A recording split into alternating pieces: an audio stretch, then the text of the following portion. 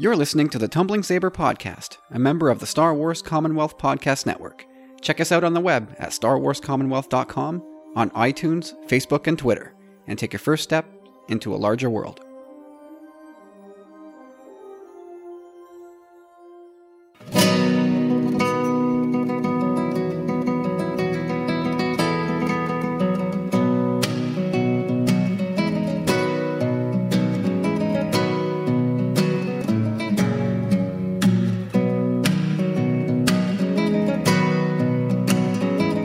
Once again, everybody, it's episode 109 of the Tumbling Saber Podcast. Glad to be with you. My name's Kyle. My name's Corey. And no James, not yet anyway. He might join us later, he may not. We'll see. But what's going on, Corey? How was your weekend?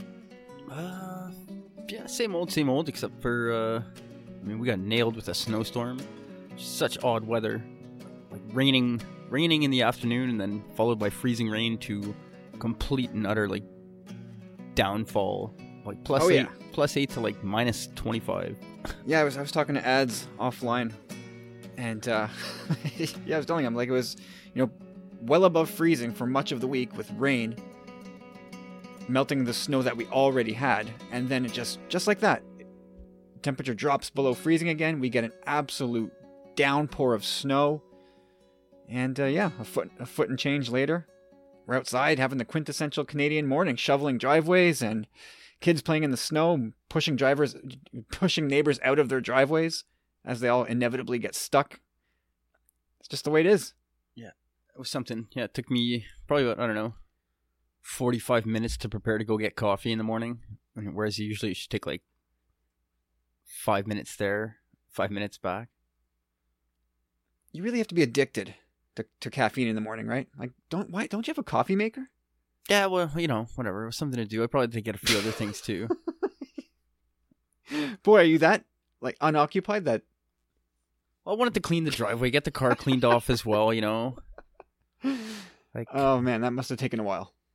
Yeah, it did. So aside from that, and I guess nothing new, right? And when you get a foot and change of snow, it kind of puts a damper on any plans you might have. But so I guess you didn't squeeze in any more viewings of The Last Jedi? No, I didn't. But this week would be a good week if see how the weather is anyhow. So that's a factor right now, unfortunately. It is.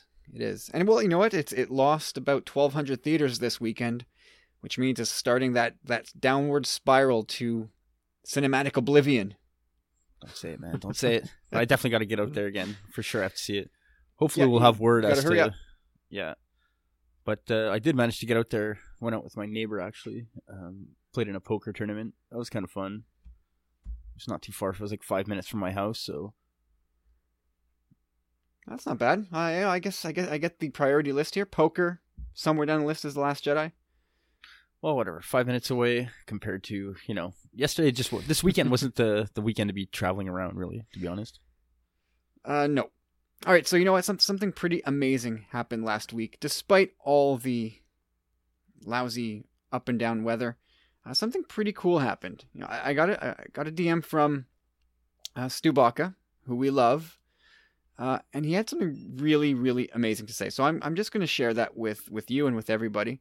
So via DM, we were going back and forth, and then he says, "As you know, I've been a Star Wars fanatic for 40 years. There's been the odd quiet spell in that time, but it's always been there. Books, toys, video, cards, it's part of me in some way or form. But I've kind of been introvert in my fandom. I'm lucky my wife Kelly has always been a fan of the films, even before we met, and she will always go to a con or celebration with me. But she's not a super fan like us. Ella is also a fan, and we have some fantastic in-depth conversations about the films. But it's not her main fandom. I've been on social media for a few years now and listened to a few Star Wars podcasts, and they were/are very good. Tumbling Saber changed fandom for me. Your good self, Corey, James, Carlos, and everyone involved with Tumbling Saber have become good friends, someone to talk not just Star Wars, but whatever is on our minds. The podcast is incredible. I look forward to every episode. I listen in the truck, and it's like having good friends on the road with me. So I'm rambling a bit. I never realized I could love Star Wars even more than I did, but I do, and that's down to you guys, and I will be forever grateful. May the Force be with you, Stu." Isn't that amazing? No, that makes my week, man. That makes my year. Yeah. Well, it's January, man. Yeah. Well, still, to get off to a good start then, Stu, that's really nice of you to say, man. And I know you're there for me, man. You're there for all of us. You're there for all of fandom, man. You were the man. Yeah. No, Stu is but one of the bright lights in the Star Wars Commonwealth fan listening friend community. And we are just so grateful. But that's amazing. I didn't know what impact we would have, if any, in doing this. It was purely going to be for us just to talk about Star Wars. And then, we actually have an effect on somebody that it puts their fandom back over the top after 4 decades. I thought that was pretty incredible. Yeah, it means a lot. But it doesn't stop there, Corey. It didn't stop there. So I came home from work one day, and there's a package at my front door. A familiar-looking package. I bring it inside. Who's this from? I could tell it's from the UK, but there's no... I don't remember if there was a name on the box, a return name. So I crack it open, and I definitely recognize the packaging. It's the same packaging that I sent out to Stu when we sent him Trevor the 40th anniversary Tusken Raider. I said, well, is Stu sending him Trevor back? Is he out? Is this Stu telling us he's leaving? No. What Stu actually did in its place is send us a Black Series Ray figure and a Black Series Scarif Trooper Squad Leader, the 3 3/4 versions, with a note saying, I just wanted to pitch in and help with you guys with gifts for powerful friends. Dude, that's so awesome. Like, blown away. Just out of the blue, unsolicited. Here's a package. Put this out there for the powerful friends. Oh man, that's so cool. So that is the kind of guy Stu is, and the type of people that you find in this community. So Stu, thank you so much. I wanted to make this public. It deserves acknowledgement beyond just a simplistic email and DM chain. So Stu, you are incredible. We are very, very lucky to have you, sir. Yeah, honestly, like, I'm all taken aback right now. This is a surprise to me. Like, you should have told me beforehand, Kyle. Like, I love a good surprise, but now I'm all, like, verklempt. Sorry, man. You're getting soft in your old age. I've always been a softie, you know that. Oh, I know that. All right, so you know what? All right, well, you know how Rob Wade sends us things every now and then when we get a review or some kind of update that doesn't necessarily filter down to the actual podcast owners? Well, we got another message that we're doing well in a foreign market. We're up to number 24 in TV and film. Not in Kazakhstan as it was a couple weeks ago. But now we're doing super well. Number 24 TV and film in Mongolia. Yes. Yes, I can't even tell you how much I wanted to do this well. 24 is my lucky number. Griffey Jr. I was born on the 24th. That's my number. But to hit that height in Mongolia, thank you everybody in Mongolia listening. That's incredible. How many people do you think it takes to get up to that level in Mongolia? You think we have like 3 listeners in Ulaanbaatar? I don't know. I'm confused. Okay, well, get a little more clarity here. Let's talk about some collecting updates. Anything to share this week? You just had a birthday. Do you have anything there you want to talk about? I do actually. Gift wise, I think I have to say that you got me the best gifts. Me? Yeah. Well, actually, it's a merge of Christmas and my birthday, but still, they were pretty awesome, man. I have to say they were. Kyle actually got me Hindsight, which is a novel by our good friend Matthew Keegan, a story by Mark Godsiff and Paul Jones. Yeah, I've cracked into it, man. It's good. It's a brilliant tapestry of time travel. Yeah, anyhow, I'm super excited to get my hands on that. And then Kyle actually got me Jaina Solo, the 6-inch Black Series, which I've sought after, kind of. I've never seen it once in stores. I've seen all kinds of photos of people posting it around everywhere, like everybody's got one, but not me. Anyhow, Kyle got me one, and I don't know why I want this character so much. Like, I've read a lot of the expanded universe, like, way back in the day, and it's all fine and dandy, but I don't know, I read a few of those. I think they were, like, YA novels. I tried to look them up, but I couldn't really find too much on them, but an ex of mine, basically, when we were in high school, she got me, like, 2 or 3 of them, and I remember reading them, and I was kind of into Jason and Jaina for a bit. But anyway, it was badass character. And then as well, you got me Fen Rao, which is, well, I don't know, the heel turn with him. I just wanted him. I saw him in stores once and then never again. And yeah, I don't know. I love his character. Like Kevin McKidd. I don't know if you know who it is. He does the voice. Yeah, Google him. You'll know his face right away. He did a few. I believe he was on like Grey's Anatomy. He had his own show in the early turn of the century about time travel on Fox, I believe. He's done a few different things, and he's done a lot of voice work for like Call of Duty, things like that. And I knew his voice was familiar, so when I finally Googled it, I was like, oh wow, like just made it all that much better. Because I was like, actually, like I love it when you see a big name kind of doing Rebels. It's like, wow, because he's not a no-name actor, right? So that was kind of cool. Anyway, you got me him, and that kind of just made my birthday. I was really appreciative of that. Oh yeah, they're still in the mail, but they're coming. Right. Wink, wink. Well, what did you get me again? Can't remember. Can't remember, man. Daredevil? What? Hey, dude, have you been following the Disney Toy Box figures?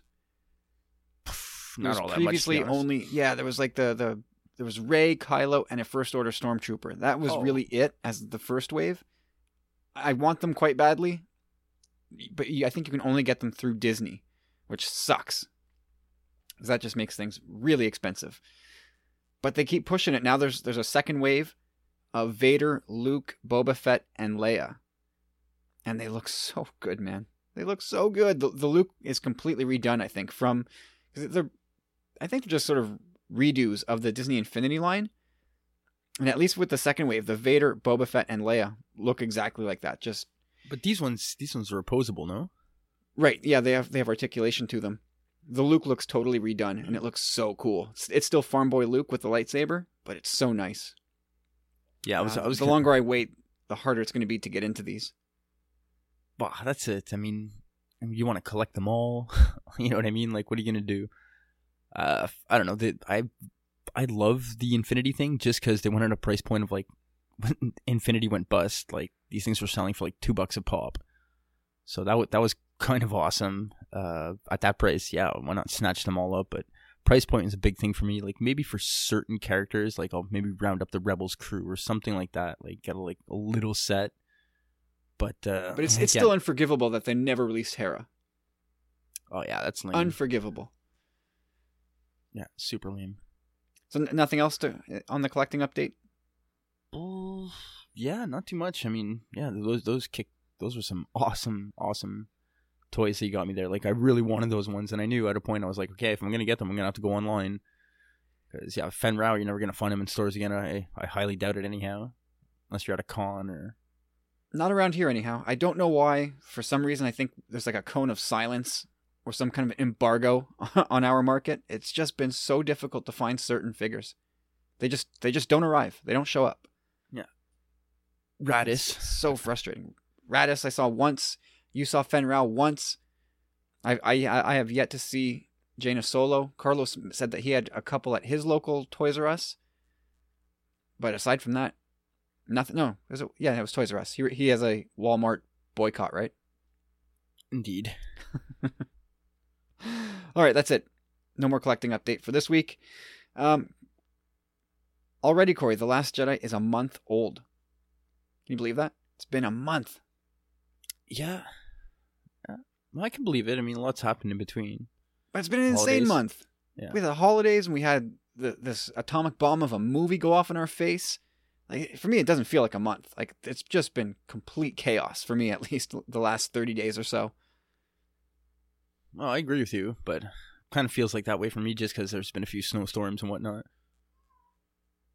Yeah, I guess that's added to it. But Hey, look, there we go. The movie is starting to, I guess, wane at the box office now. It's going to probably creep to 1.3 billion globally, and might slightly peak over that. But that's probably going to be it. That's going to be where that movie lands, unless it's hasn't opened in other markets yet that I'm unaware of. So that's going to be it, I think, for The Last Jedi. 1.3 billion and change, which some people will still paint that as a failure because it didn't meet expectations, whatever those were. I think it's kind of silly, but The Force Awakens went what globally? 1.7, I think. No, it passed 2. Past 2, eh? Yeah. I want to say 2.2, but I might be wrong. Mm-hmm. But nobody expected this movie to come anywhere close to The Force Awakens. I mean, some fans did, sure, but fans can say all kinds of crazy things. But analysts, people who do this for a job, I don't think anybody said this is going to surpass or even come anywhere close. I can't remember what we were saying. Was that like 1.44? Yeah, I think we we're all kind of 1.7. I can't remember. 1.7 sounds high. 1.4, 1.5 sounds about right. I don't remember what episode it was that we did those predictions. I bet we did more than one round just to muddy the waters a bit. Well, I hope all those who still want to get out there and see it because, man, like... Well, the clock's ticking, man. Yeah, but this is a great movie to see in cinema as well. Like, oh, no doubt. The I mean, visuals... Star Wars is always a must-see in cinema. It's always a must-see in cinema, and most people have already done it once. But once you get it at home, and everybody now has HD TVs, but it's not the same. If you don't have the sound system to go with it, Yeah, that theater experience, man. That big screen. Oh, man. It's going down. Yeah. So anyway, everybody should just rush out there one more time, take it in one more time, and then, March 27th will be here before you know it. Okay, so Corey, it's been a tough couple of weeks in terms of news. Maybe even more than a couple weeks. It's been dry as a bone. Nothing going on. Oh, there's a few things floating around, but nothing tantalizing. Nothing we're like, oh wow. It's just everything's sort of like Fallout from The Last Jedi and fan speculation, stuff like that. Well, it's to be expected. Yeah, for sure. I mean, I guess you got to let this stuff air out before we move on. I guess maybe that's what Lucasfilm is doing, but yeah, we're waiting on news and nothing has come through. And I think this past week, fans were especially waiting. I think we were like the butcher's dog behind the shop, just waiting for something to get thrown our way, and nothing. And then Ron Howard replied to a fan on Twitter regarding a teaser trailer, and he said, Ron Howard replied and said, "Won't be long now." And I think many fans were sort of waiting on something last week, saying, well, won't be long now could mean minutes from now, it could mean hours, it could mean a couple days. I really think people were keyed up for a release last week. And then the Star Wars show was coming back Wednesday afternoon, so people said, oh, they're going to drop a Han Solo trailer on us for the return in 2018. They didn't do that. I mean, what they did do was pretty cool. The shows are always like 7 to 11 minutes or so, but this was like almost a half an hour of sitting with the story group and talking about little cool connective tissue things in The Last Jedi and how those things came about, which it was fun to watch. Yeah, super fun. It was really awesome. Yeah, but I don't think it was what fans were waiting for. Like, give us that goddamn trailer. And then so we turned our attention to Rebels. Can we have a Rebels trailer at least? Nope, can't have that either. So, Good Morning America, please, nope. Well, aside from the Super Bowl, is there anything else you can think of at the moment that's coming up in the near future? I don't even know if there's a movie coming in the next couple weeks. No, they're gonna. It really won't be long for Han Solo. It could even be this week. I wouldn't be surprised if it's this week. It could even. Don't get your hopes up. Don't get your hopes up. Yeah, by the time you listen to this podcast, it might be out. But don't get your hopes up. Just let it wash over you once it hints. But yeah, I'm definitely ready for something fresh to talk about in the news department. How about you? Yeah, somewhat. I still feel like, there's still a lot of stuff to talk about and break down with The Last Jedi. I mean, we're going to get the chance to get to that over the next couple of years, I guess. Oh, I think, yeah, we're going to be talking about this movie for quite some time. No question about that. But, I mean, there is still some cool stuff that we can talk about. I guess we can start with... okay, let's start here. So, was it right to kill Luke in The Last Jedi? So, Rian Johnson was talking with... was it the Huffington Post? If I'm not mistaken? Yeah. And... all right, so Rian Johnson did say, okay, here's what he said. He goes, it does go back a little bit to what he said at the beginning of The Last Jedi. What do you think one guy walking out there with a lightsaber can do? The answer is create a legend that will spread hope. And once he's done that, combined with the physical toll it's taken on him, you can make the case that then there's nothing more powerful he could accomplish. You agree with that, Corey? Was it right to kill Luke in The Last Jedi? In a way, like there's many ways of looking at this. There's from a certain point of view, but when he says it like that and you think about it, like, it's not like in your face right off the bat, I would have to say. Like, it's something you'd have to like think about for a bit. And I do have to agree with him. Like, I was super surprised. I honestly 100% didn't think that was going to happen. Like, I thought he was coming back at the last minute to like save the day, which he did, but to stay kind of like, then you think about it, that's makes it kind of more his story, and then which people would have been fine with, but we got to realize again that it's more Rey and Kylo's story, right? Mm-hmm. And they're continuing that Skywalker thing. They're in whatever's going on with the Force and all that good stuff. But yeah, when you think of it, like creating a legend, it's so true. Like legends were spoken about within this movie and within TFA as well. Like, these are the things, like, it's part of the spark, you know, that ignites all the good stuff. Anyway. But you know what I'm talking about, right? Like, this kind of thing that people are going to be talking about throughout the galaxy in bars and campfires, you know what I mean? Like, where are we going to see these guys in the next film? It's the possibilities are kind of endless at this point. And it's true. I love what Luke did there. And I love the way they did it. And like the way that when you think about it, like, to me, it's the perfect way for him to have gone. Like, he did it his way. Yeah, I mean, I never seriously considered the idea of Luke dying in 8. That was never even.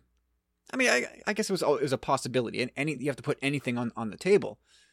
But I never thought, yeah, I never would have put money on that unless you gave me a ridiculous value for that money. Yeah, but I like you said, I love what they did in having him stick to his ideals, giving rebirth to the rebellion from that force projection stunt. You know, they pulled what Luke could have done in 9 and put it into 8, which leaves 9 like totally up in the air. I think we all expect Luke to make a return as a ghost. Well, I would hope so. Yeah, I mean, come on. You think Mark Hamill's going to be in episode 9? Well, again, I hope so, but I think the chances are pretty high. I think it's almost a lock. It has to be. He's got to be there. Yeah, he really does. He's a big part of this franchise, and again, everybody wants to see it. Oh, he's huge.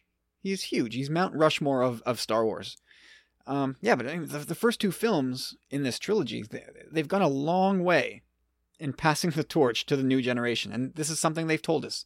And the further along we go, we have to realize that Lucasfilm is being really honest with us, maybe in cryptic ways, but they've been really honest. They've told us from the start that this trilogy is about passing the torch.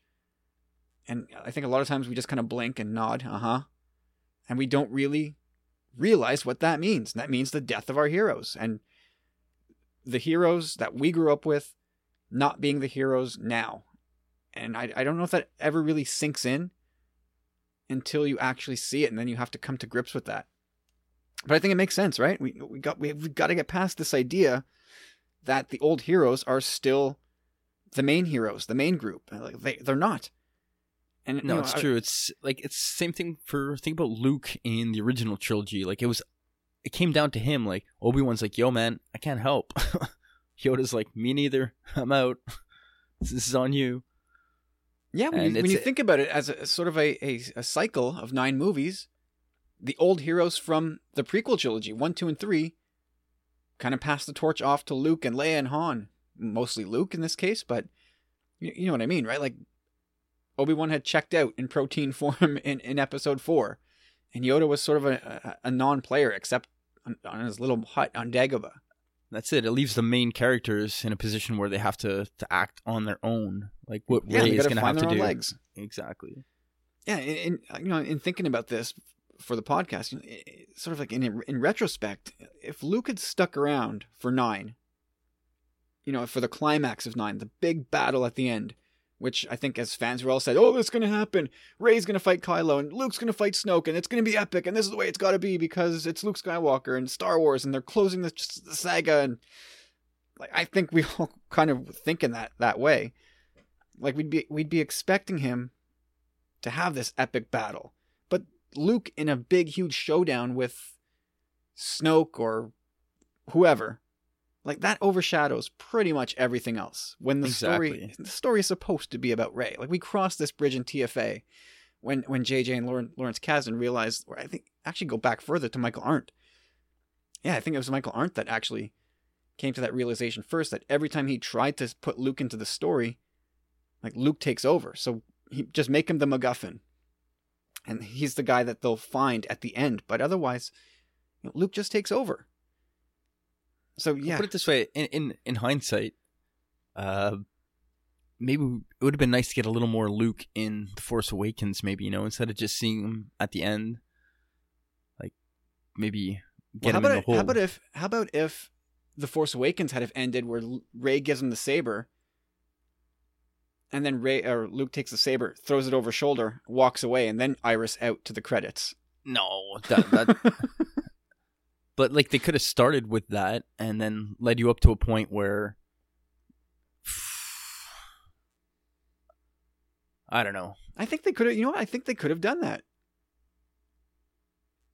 What's and that? then we would have been saying, WTF, Whiskey Tango Foxtrot for 2 years. No, why did Luke throw away the saber? It gives too much away. Like that was the one of the big reveals of the movie. Right? Like, what's Luke going to do with that saber? That was one of the mystery box things, right? If you think about it. Yeah, down to that granular detail. What is he going to do? Is he going to give it back to her? Is he going to clip it to his belt? Is he going to, what? Ask but her we kind of knew. Yeah, where'd you get this? Where's the hand that was attached to it? But we all knew that he wanted no part of this. So, a little bit of extrapolation, you could have figured that he probably didn't want the saber at all either. Anyway, I just think that if you didn't have an epic battle with Luke at the end of 9, fans would be crying, right? And fandom's been shortchanged. We've been screwed. Like, where's Luke's grand finale? Why didn't we get that? Instead, we got Luke's grand finale in episode 8, and it's what he did, like Ryan alluded to, like he couldn't have done anything more powerful. He kind of did, like, we send satellites out to the moon, and like we have it slingshot past the dark side of the moon and off towards its destination far out in space. That's what Luke has done. He's taken this dozen or so people, the last remnants of freedom in the galaxy, and he slingshot them around the planet and sent them off to their future. That's what he did. And I can't think of anything else more fitting for Luke to do. Yeah, for sure. Like once the legend of Luke Skywalker starts to spread, like it's something, like I said before, like imagine just hearing that story like somewhere where you're like in an impoverished like oppressed planet, like, well, that's like, the kids at the end, right? That's Broom Boy. Exactly. It provides that hope and that for the future, and isn't it funny now that the book that came out last fall, The Legends of Luke Skywalker, and it's kind of exactly this. It's this kind of thing, crazy stories about Luke, which may or may not be true from a certain point of view, but they're still kind of relevant in that none of the stories are like the headcanon Luke stories that we all had. Anyway, you and I are kind of in agreement. It's like if you and I were both tapped, even together, say, can you guys, like, forget the Russo brothers, can the Roussel brothers write episode 8? We would not have killed Luke. we both would have said, "No, he's got to go to 9, and he's going to do this in 9, and blah blah blah." We would have been thinking with our fan hat. I won't say that's not necessarily the case. Like, if you have years, bro, you have years to think about this. You know what I mean? We would have been. We're not that, like, you know, I wouldn't say we would have done it, but I think we would have mulled it over in the sense that, you know, like we just said, this is the kid's story. It's not Luke's story. Like, and if we could have came up with the idea that Ryan did and the way he did it, it's so poignant, man. Like, the whole thing, like, it kind of starts with Yoda, and then when he shows up there, you're so confused. Like, that whole scene, him and Leia, then him and Kylo, and then back on Acto, and it's like, oh my god, like, it's just amazing. It is. I don't think in a million years we would have come up with what Rian Johnson came up with. And that's not to say you're idiots, or I don't think anybody would have come up with that. That's just Rian Johnson's take. Speak for yourself. This is the guy that said he would have went 40 for 40 or so. I wrote it first. On our The Last Jedi super terrific happy hour quiz, right? It was 41 for 40, actually. Yeah. Okay. I'll just, yeah, never mind. Okay, so Rian Johnson wasn't done flapping his mouth. He spoke to Heroic Hollywood about Snoke and going deeper on his backstory. And Rian said, quote, "In this particular story, it's much more like the original trilogy, where with Snoke, if you think about the actual scenes, if I'd paused one of the scenes to give a 30-second monologue about who he was, it would have kind of stopped the scene in its tracks, I realized. Even though it could have been interesting, something that fans were interested in, as storytellers, we have to kind of serve what the scene needs to be. It was a tough thing, even though I knew some fans were interested in it. I also knew it wasn't something that dramatically had a place in this movie. Hopefully it can be addressed elsewhere, or even JJ may address it in the next movie. But it's not something that's particularly interesting to Rey, so we kind of had to follow through." What's your take, Corey? Does that make sense to you? As a fan, how do you feel about that? I feel like it's a little elusive. You know, I hope there is more in the works for Snoke, in the small degree, like you said. Like, I don't necessarily think that it would have taken us out of that moment in the movie. I think it would have drawn us in dramatically more to know what this dude's up to, at least a little where he came from, what his intentions are or were. Like, this guy was powerful, man. Like, where did he come from? Like, what did he want? What was his end game? Like, if his end game was to eventually just kind of kill Rey, that kind of becomes lame for me. Like, with the trailers and all that, like, the movie didn't necessarily insinuate that, but I thought there was something like this ancient mystery or that was going to be unlocked and all this stuff. Like, but no, that wasn't the case. So, but I'm still very curious of him, and I think that, he could have mentioned a little thing, and I don't think it would have taken us out of the movie, and I think it could have played in favor of Rey, but I still like what he did. It was unexpected, but I would have liked a little more. That was one of my little complaints about the movie. Like, I was like, come on, like, you built on him so much. He was this big baddie in one, and they just kind of like killed him off without knowing him really all that much, which kind of, I don't know. I would have liked a little more. Again, with this power and his insight and what he was able to do was kind of incredible. We've never seen stuff like that before. Yeah, I don't care. Really, at all. For me, like, there's a reason why Snoke never appeared in marketing or on the posters or anything like that. Like, he's only relevant to Kylo's ascension. Like, he just never, like, whatever his motivations were, like, I still don't really know what they were. Like, we know that he wanted the Jedi gone. That's really all we know. Well, that's what I figure. It's kind of like, like, he had a vision of Rey, kind of like, you got to get to this girl before the new Jedi rise. And, like, again, like, he's got her in front of him, and he's like, kill her. So, I mean, that seems to be his end game. But again, I kind of thought it was like more to that. Like, you two touch hands again. Something crazy is gonna happen right now. Like, I don't know. It's just bizarre to me. Like, politically, he seemed almost completely disinterested. Like, when Hux and TFA tells him the Starkiller is ready, and they can take out the the Republic. And he just kind of waves his hand. He's like, "Yeah, whatever, do it."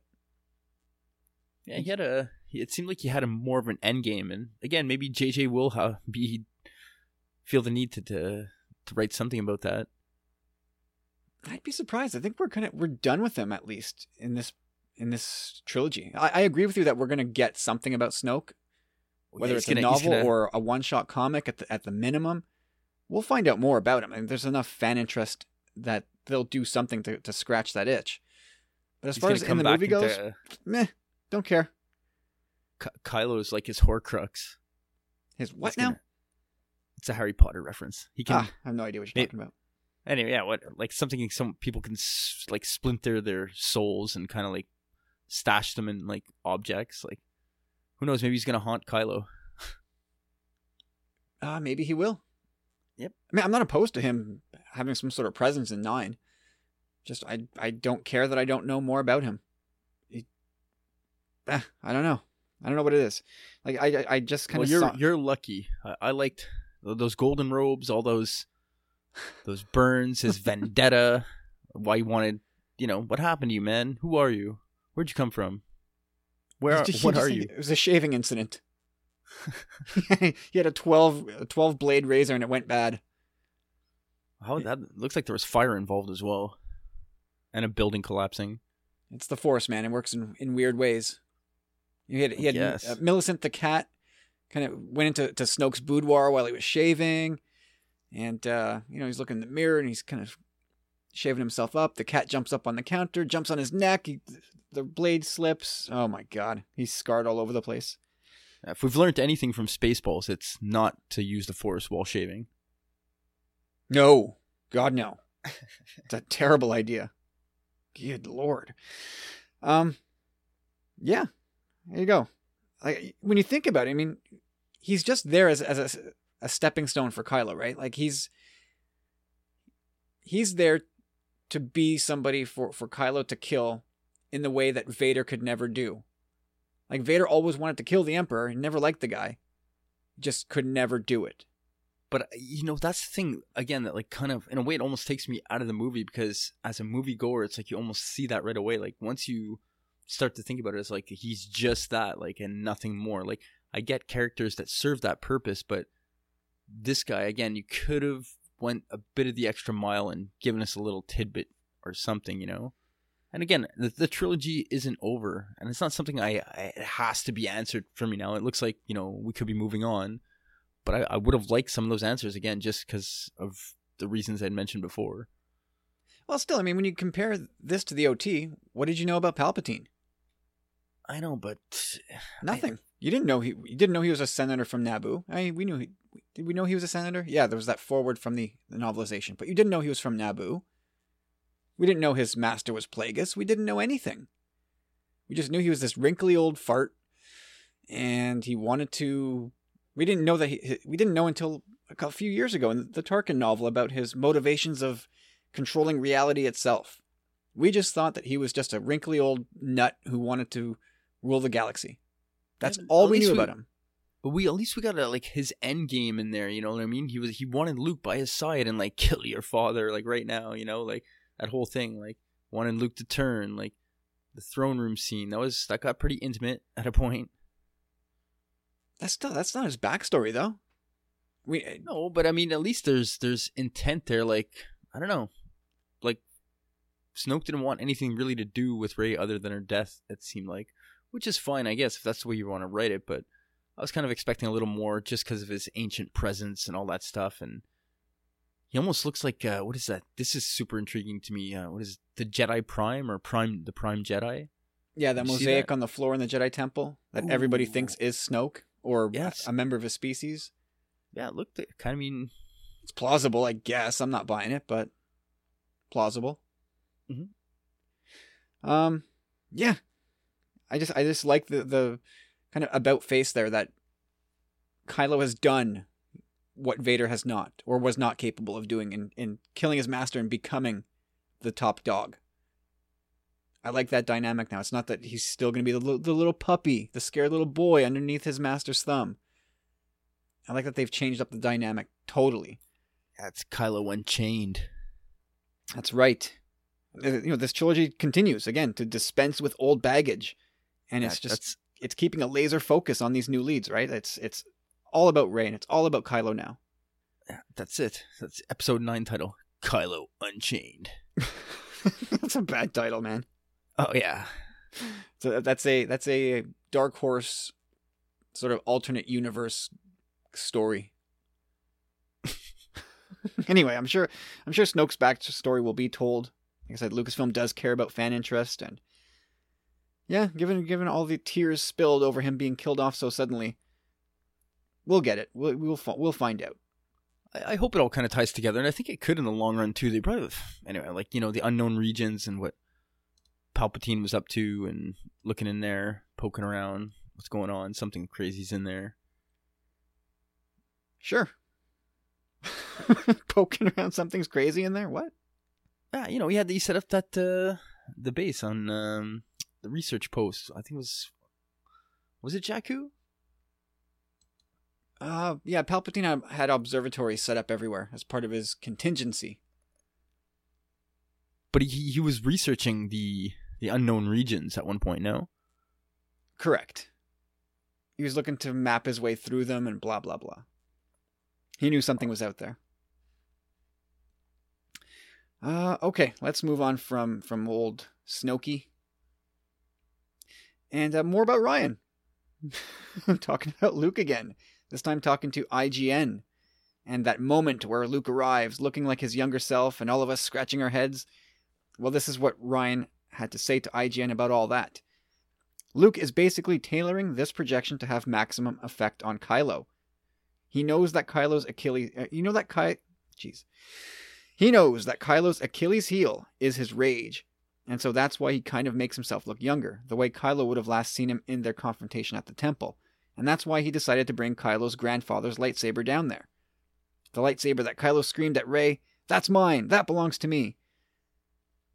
So there you go. So I just assume... I like his Johnson's wording here. Maximum effect on Kylo. Which, what he really means is maximum trolling. Yeah, exactly. Like, he knows that Kylo's got a short temper. Take my saber. Yeah. That's mine. I want that. But Luke's being an instigator, right? He's just totally tweaking this kid. Oh, and it works. Well, he's got to. He's got to bait him.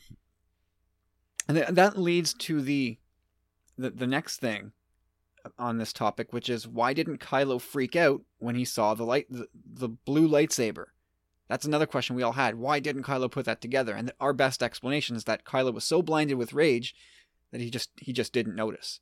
Mm-hmm. And that works as well. And the other plausible answer is, it's goddamn Luke Skywalker. Like, who cares? Luke Skywalker. Honestly, are you suggesting that Luke, even if it was broken, Luke could have somehow repaired it, and Kylo would be accepting of that? Yeah, like, you'd be like, "Oh man, Uncle, I did it with the Force." Whatever. I mean, like, I didn't question that whatsoever. Like, I mean, it came to my head, like, okay, but like, it had no effect on me as to why Kylo was like, "Wait a minute." No, it didn't. I didn't question it until my second viewing. Like, I was so lost in that moment, saying, "This is incredible cinema for me. I'm totally sucked into this." But Rian Johnson does have a reason, and it sounds convincing. We'll see what you think. Quote, "We as an audience saw that. The truth is, we see the lightsaber split in half. Kylo sees a blinding flash of light and is knocked unconscious, and then Rey takes the lightsaber away before he wakes up. So if you really want to dig into it and get an explanation, you can say that he doesn't 100% know what happened to the lightsaber." End quote. What do you think of that explanation? I mean, yeah, technically that makes even more sense. Like, me, again, it wasn't even a big question for me. Like, again, blinded by rage works. The fact that it's Luke Skywalker, that works. But this, again, too, it's true. Like, they were knocked unconscious right away. Yeah, I don't know if that's the case. I don't know that scene was handled in the best way. Maybe they could have edited it differently, or had a couple different shots to show us what Kylo had seen. Because, I mean, it's hard to argue with this in retrospect. Like, I get it even if people... Rey talking to Leia after, like, he doesn't know it's broken or something, yeah. I don't know. I mean, how would Rey know that? But yeah, I think we could have had like a POV shot of Kylo where all he sees is just that big flash of white light and not without seeing the saber snap in half. And then you go, oh, well, I get it now. Kylo didn't see it. In retrospect, like if people want to roll their eyes and say, "Nah, nice try, Ryan," like nice way to explain away an obvious plot hole, jerk. But I will just suggest that you try staring into that blinding light until you're knocked out cold by the concussion blast, and then you tell me what you remember in the aftermath. That's what I have to say to that. No plot holes, no plot holes. Is that even a plot hole though? Hell no, bro. Like, or is it just like an inconsistency? It's I'm not saying it is. I'm not saying it is. I'm just saying that like people have accused this movie of being filled with plot holes, and I totally disagree. If someone's considering that a plot hole, like they've missed the point of this movie. Like I don't know what else to say. Like, I guess it's your opinion and whatever, but I mean, it's epic. Like, what you really want to like right away, Kylo just be like, wait a minute, that doesn't make any sense. Let me poke. Oh, like this is trickery. Like, kill them. It's called storytelling, like, right? Yeah, not only that, but like he's blinded again by rage and like all this stuff. Like he didn't again like the blinding flash. He was literally blinded at the same time, and that forced concussion, like you said, was probably pretty severe. Yeah, I mean, I guess the way you digest Rian Johnson's answer here depends entirely on your take on the movie. Like, if you already don't like it, you're not going to buy this. Whereas if you like the movie or you're okay with the movie, you're probably like, okay, sure, that's fine. And again, it's like, I think, first of all, I don't even know if that Kylo realizes that as a Force user, you can Force project yourself, because I think that was like a major bombshell for everyone. Like, holy cow, with the levitating and all that. Like, just epic. So, why would he even suspect that? You know what I mean? Yeah, like, that would not even be on his mind. Exactly. But I like the wording that Ryan used. It makes it sound at least like, no, this is the way I intended it. And maybe it missed, but he says we as an audience saw that. The truth is, we see the lightsaber split in half. Kylo sees a blinding flash of light and is knocked unconscious. The wording of that sounds convincing, as if he's sure of the intention he had when putting that scene together. He made a bet with JJ or something, like, watch, I'll do it like this, and you'll see how I'll get called out on it. Like, bet. I wonder if stuff like that happens. Sitting around the table with the story group. Let's put some money on this, guys. Let's see how we can troll fans with this.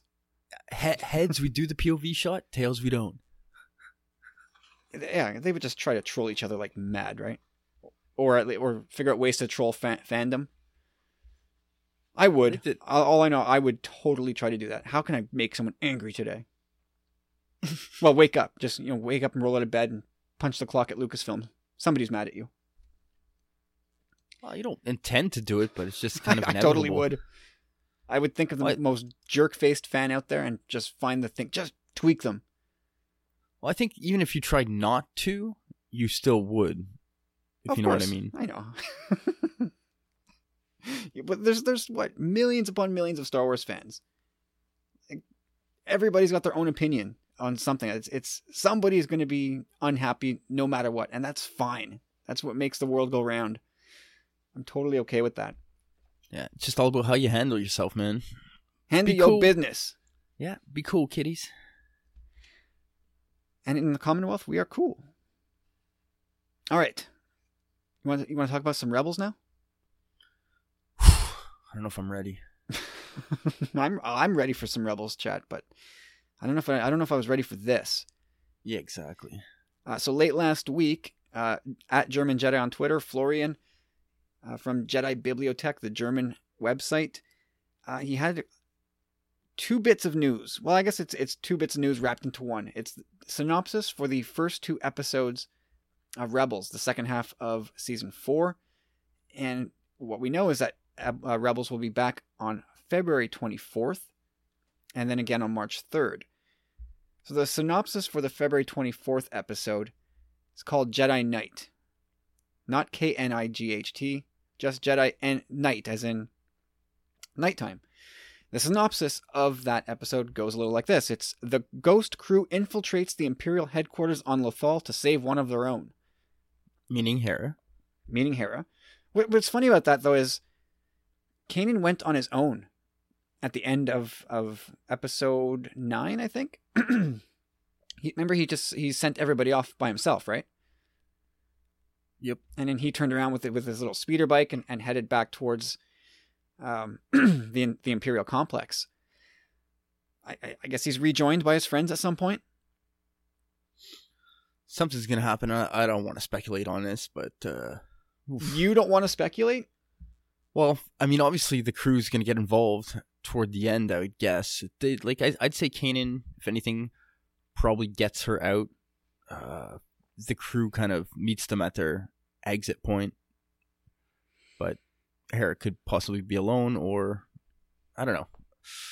Well, I have this idea in my head of whatever, Kanan undertaking the rescue mission alone, and then midway through, Ezra has sort of a vision of both of them in trouble, and then grabs Zeb and Sabine and let's go.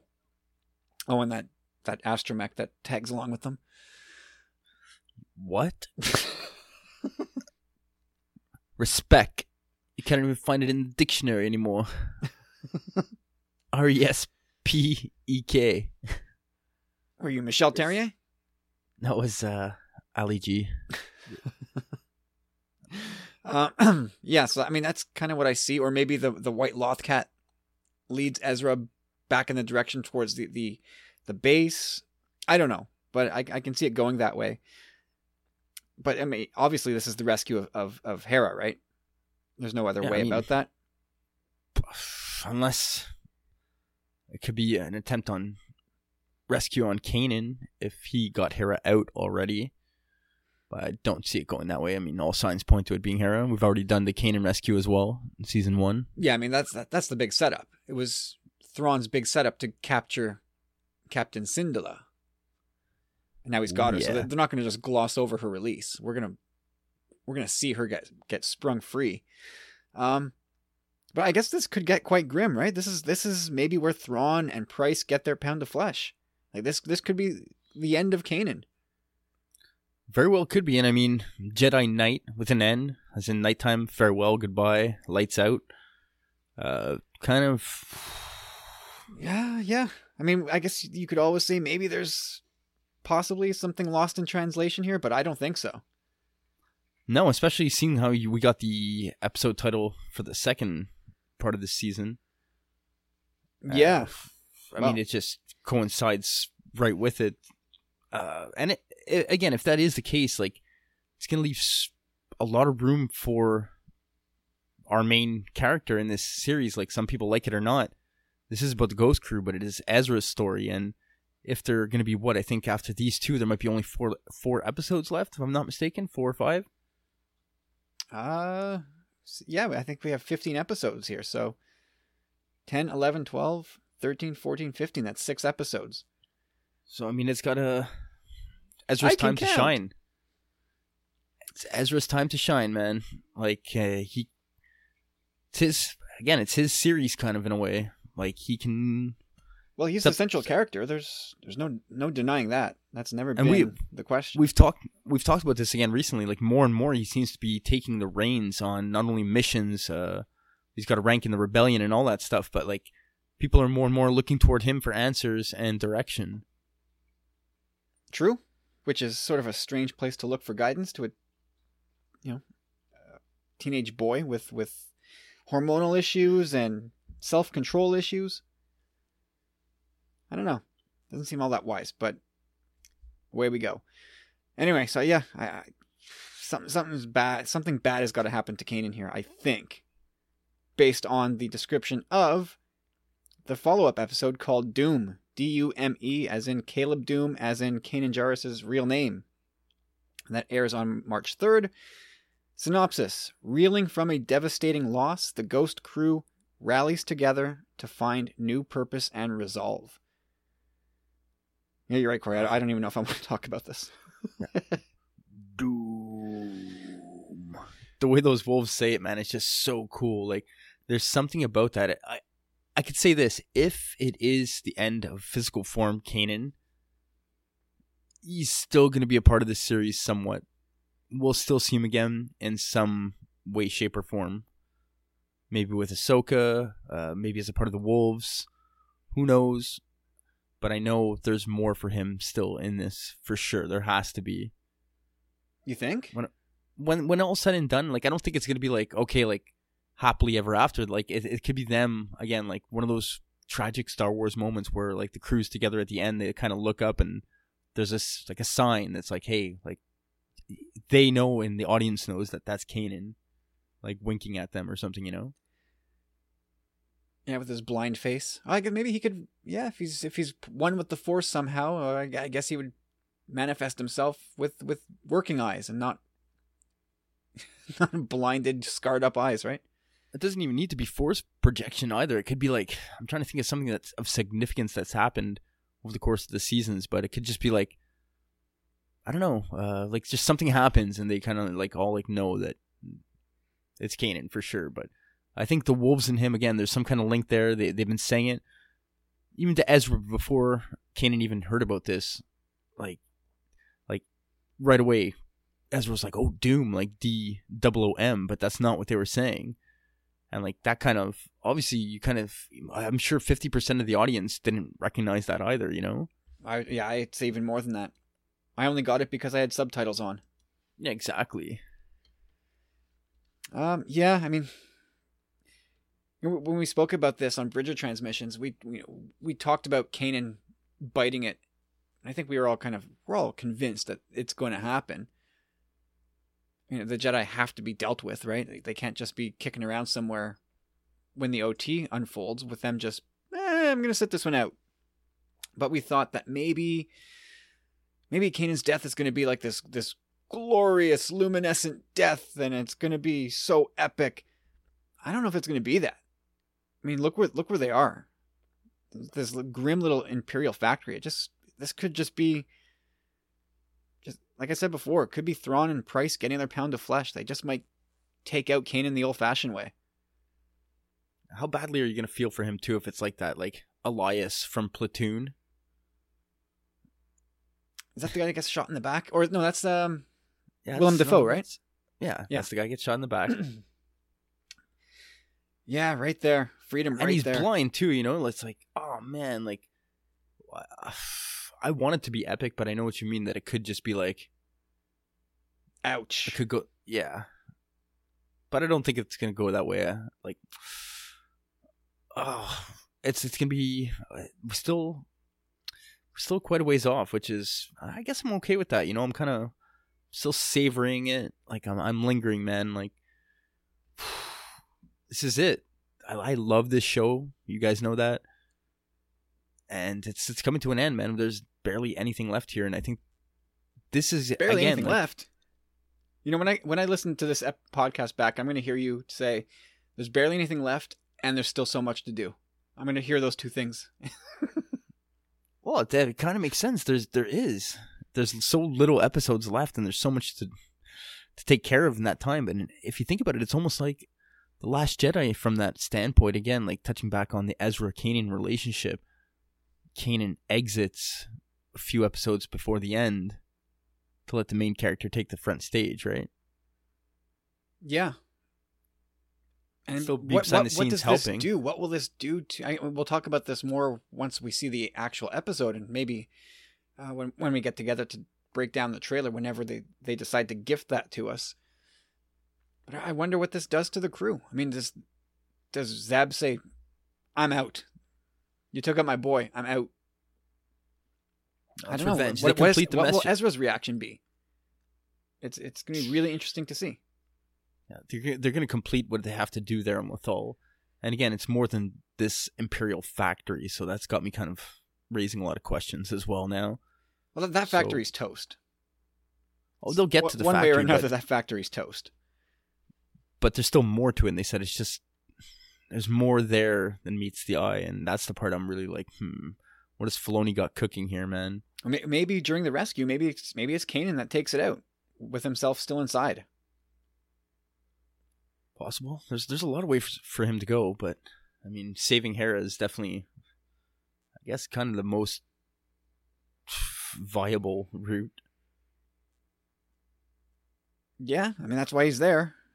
He's gonna get her out, and maybe he's gonna take out the factory, almost like in a Poe way. Like, I have a chance to take out this factory, I'm gonna do it.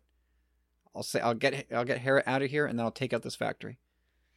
Now, whether he means it to be a sacrifice or if he just I can't find my way out. Where's the door?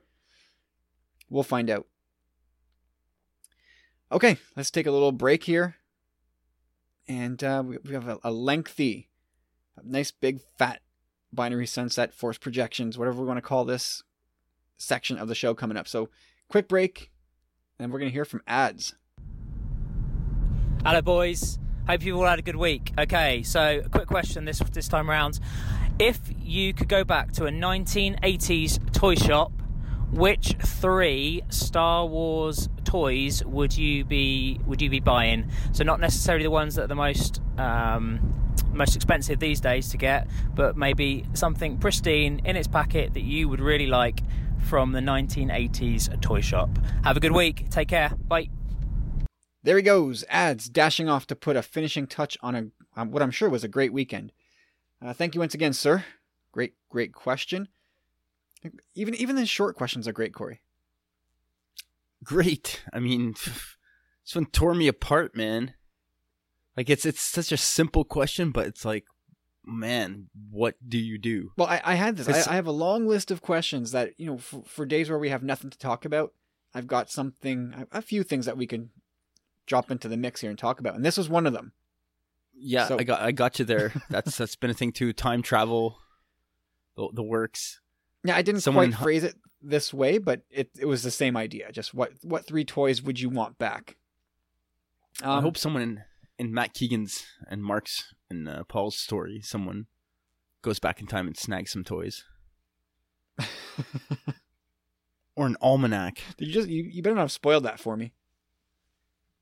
I haven't. You still have it. You received both copies, right? I was actually talking to Matt about that last night. He was asking me, "Have you started?" I'm like, "No, I haven't received it yet." I'm like, "I don't even know if Kyle's received it." No, I got it. I got it last week. Oh yeah. Okay, so Corey, you heard the man. What 3 toys would you bring back? I'm curious to know what you did. Like, did you just go for I love that, so I took that?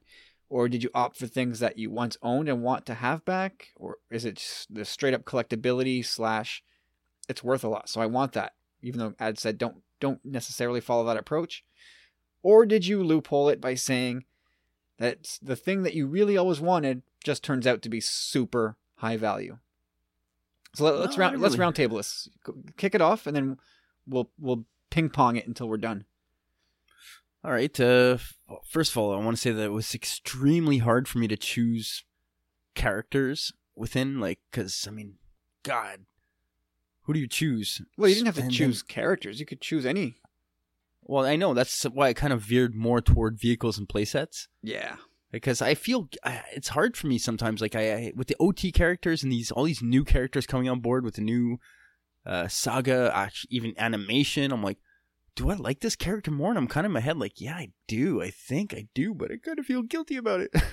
Why? Why do you feel guilty about it?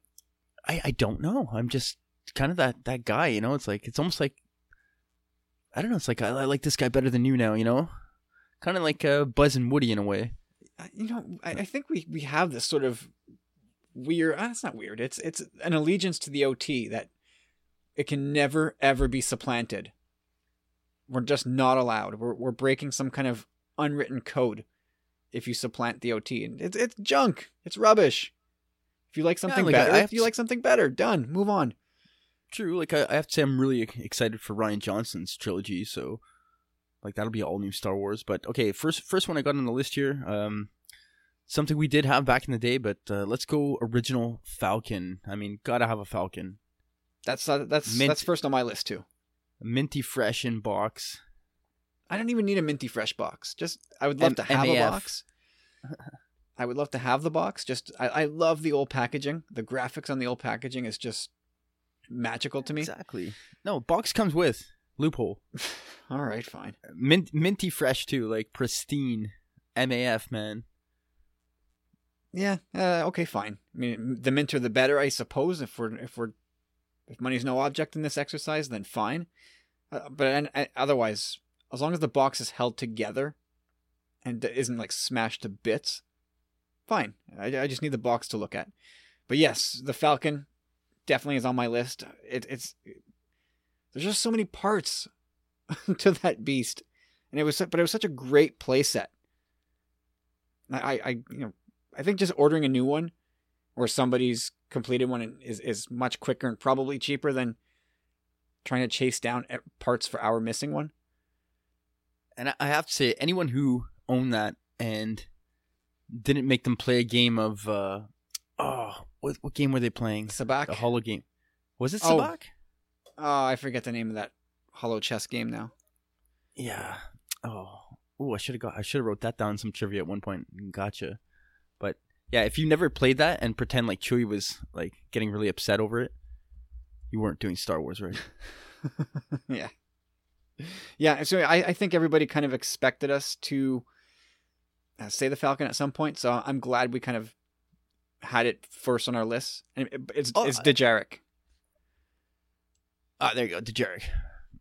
Yeah, that makes sense. Sounds like something out of Star Trek, but either way, we had the Falcon as a Christmas gift. We had talked about that on Sith Disturbers at one point. It was a shared gift, and luckily we didn't pitch it across the room like Ryan Johnson, but man, I think the thought probably did cross my head because we were pretty young with that sounds and all that stuff. I think it was one of the later models. I'd like to go for an earlier model. No, it was the Jedi one.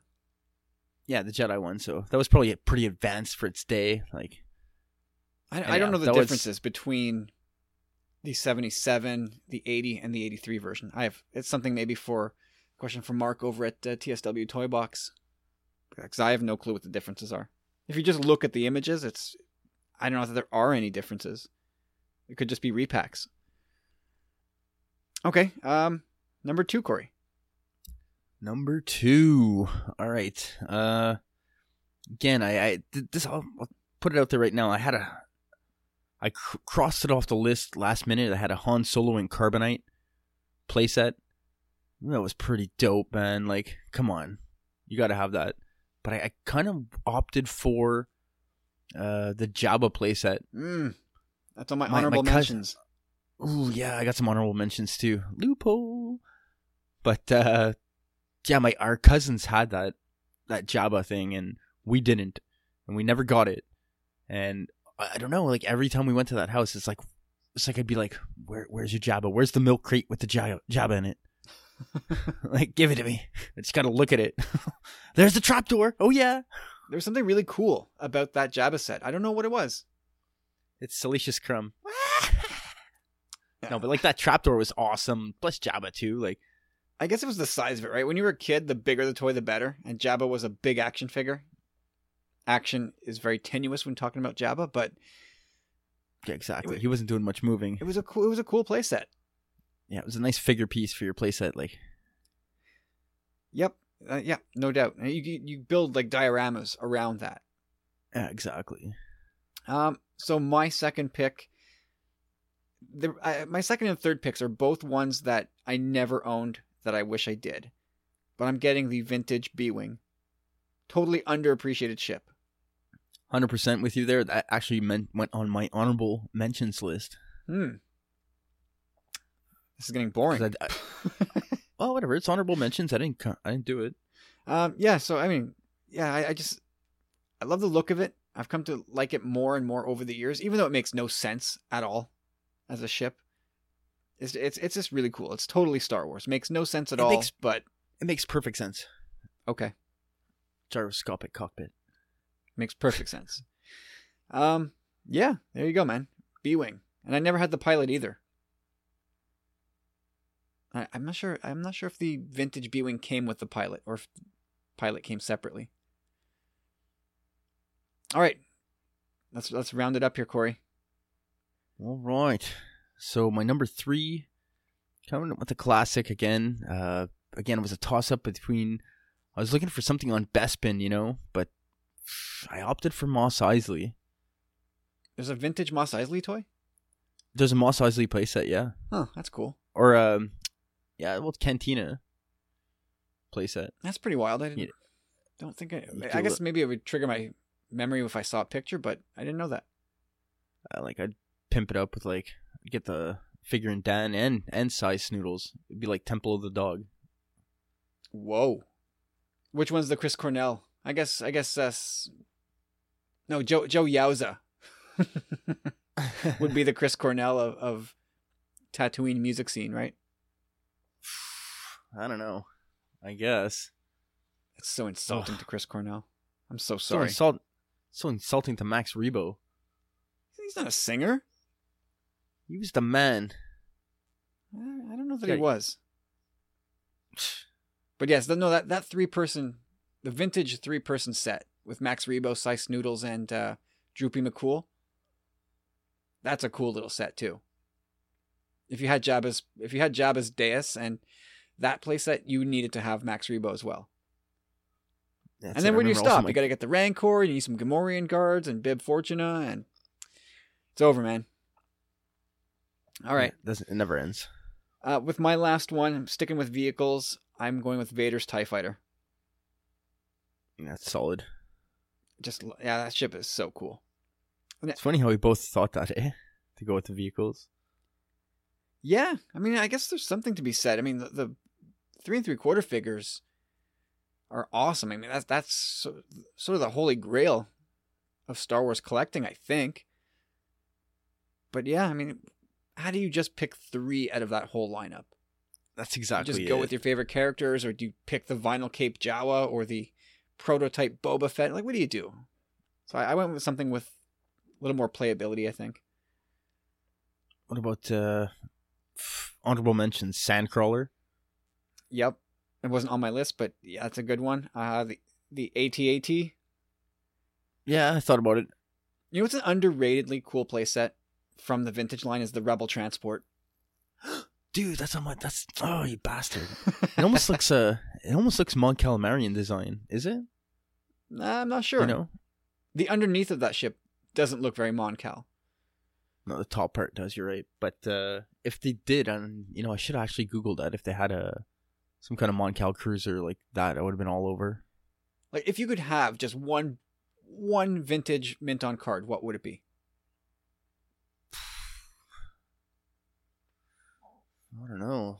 God. Think about it, you got Luke, Han, Leia, Vader. Boy. Even R2. You got to go with one. I think you could take a Vader. That's what I have in mind. Yeah, why not? Let's go with Vader. You're pandering to Troy the boy here. I love my Troy. Anyway, that was fun. Ads, thank you, sir. The dreaming that we can do. I mean, what's crazy is that you can just go on eBay and live out these dreams. You got a credit card? You're good to go. All those things can be had, man.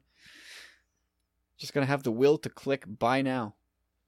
Yeah, gotta get one of those lists, man. Look, the debt's really the debt is for future you to worry about. Now you just wants that toy. It's an investment. And then your house floods and you lose it all. All right, time for some Bradley banter. Let's check in with Bradley. Hello, Tumbling Saber. This is Bradley here with this week's Star Wars question.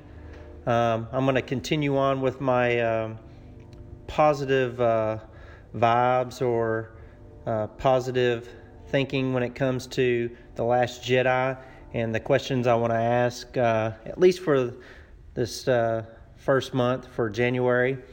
So let's talk about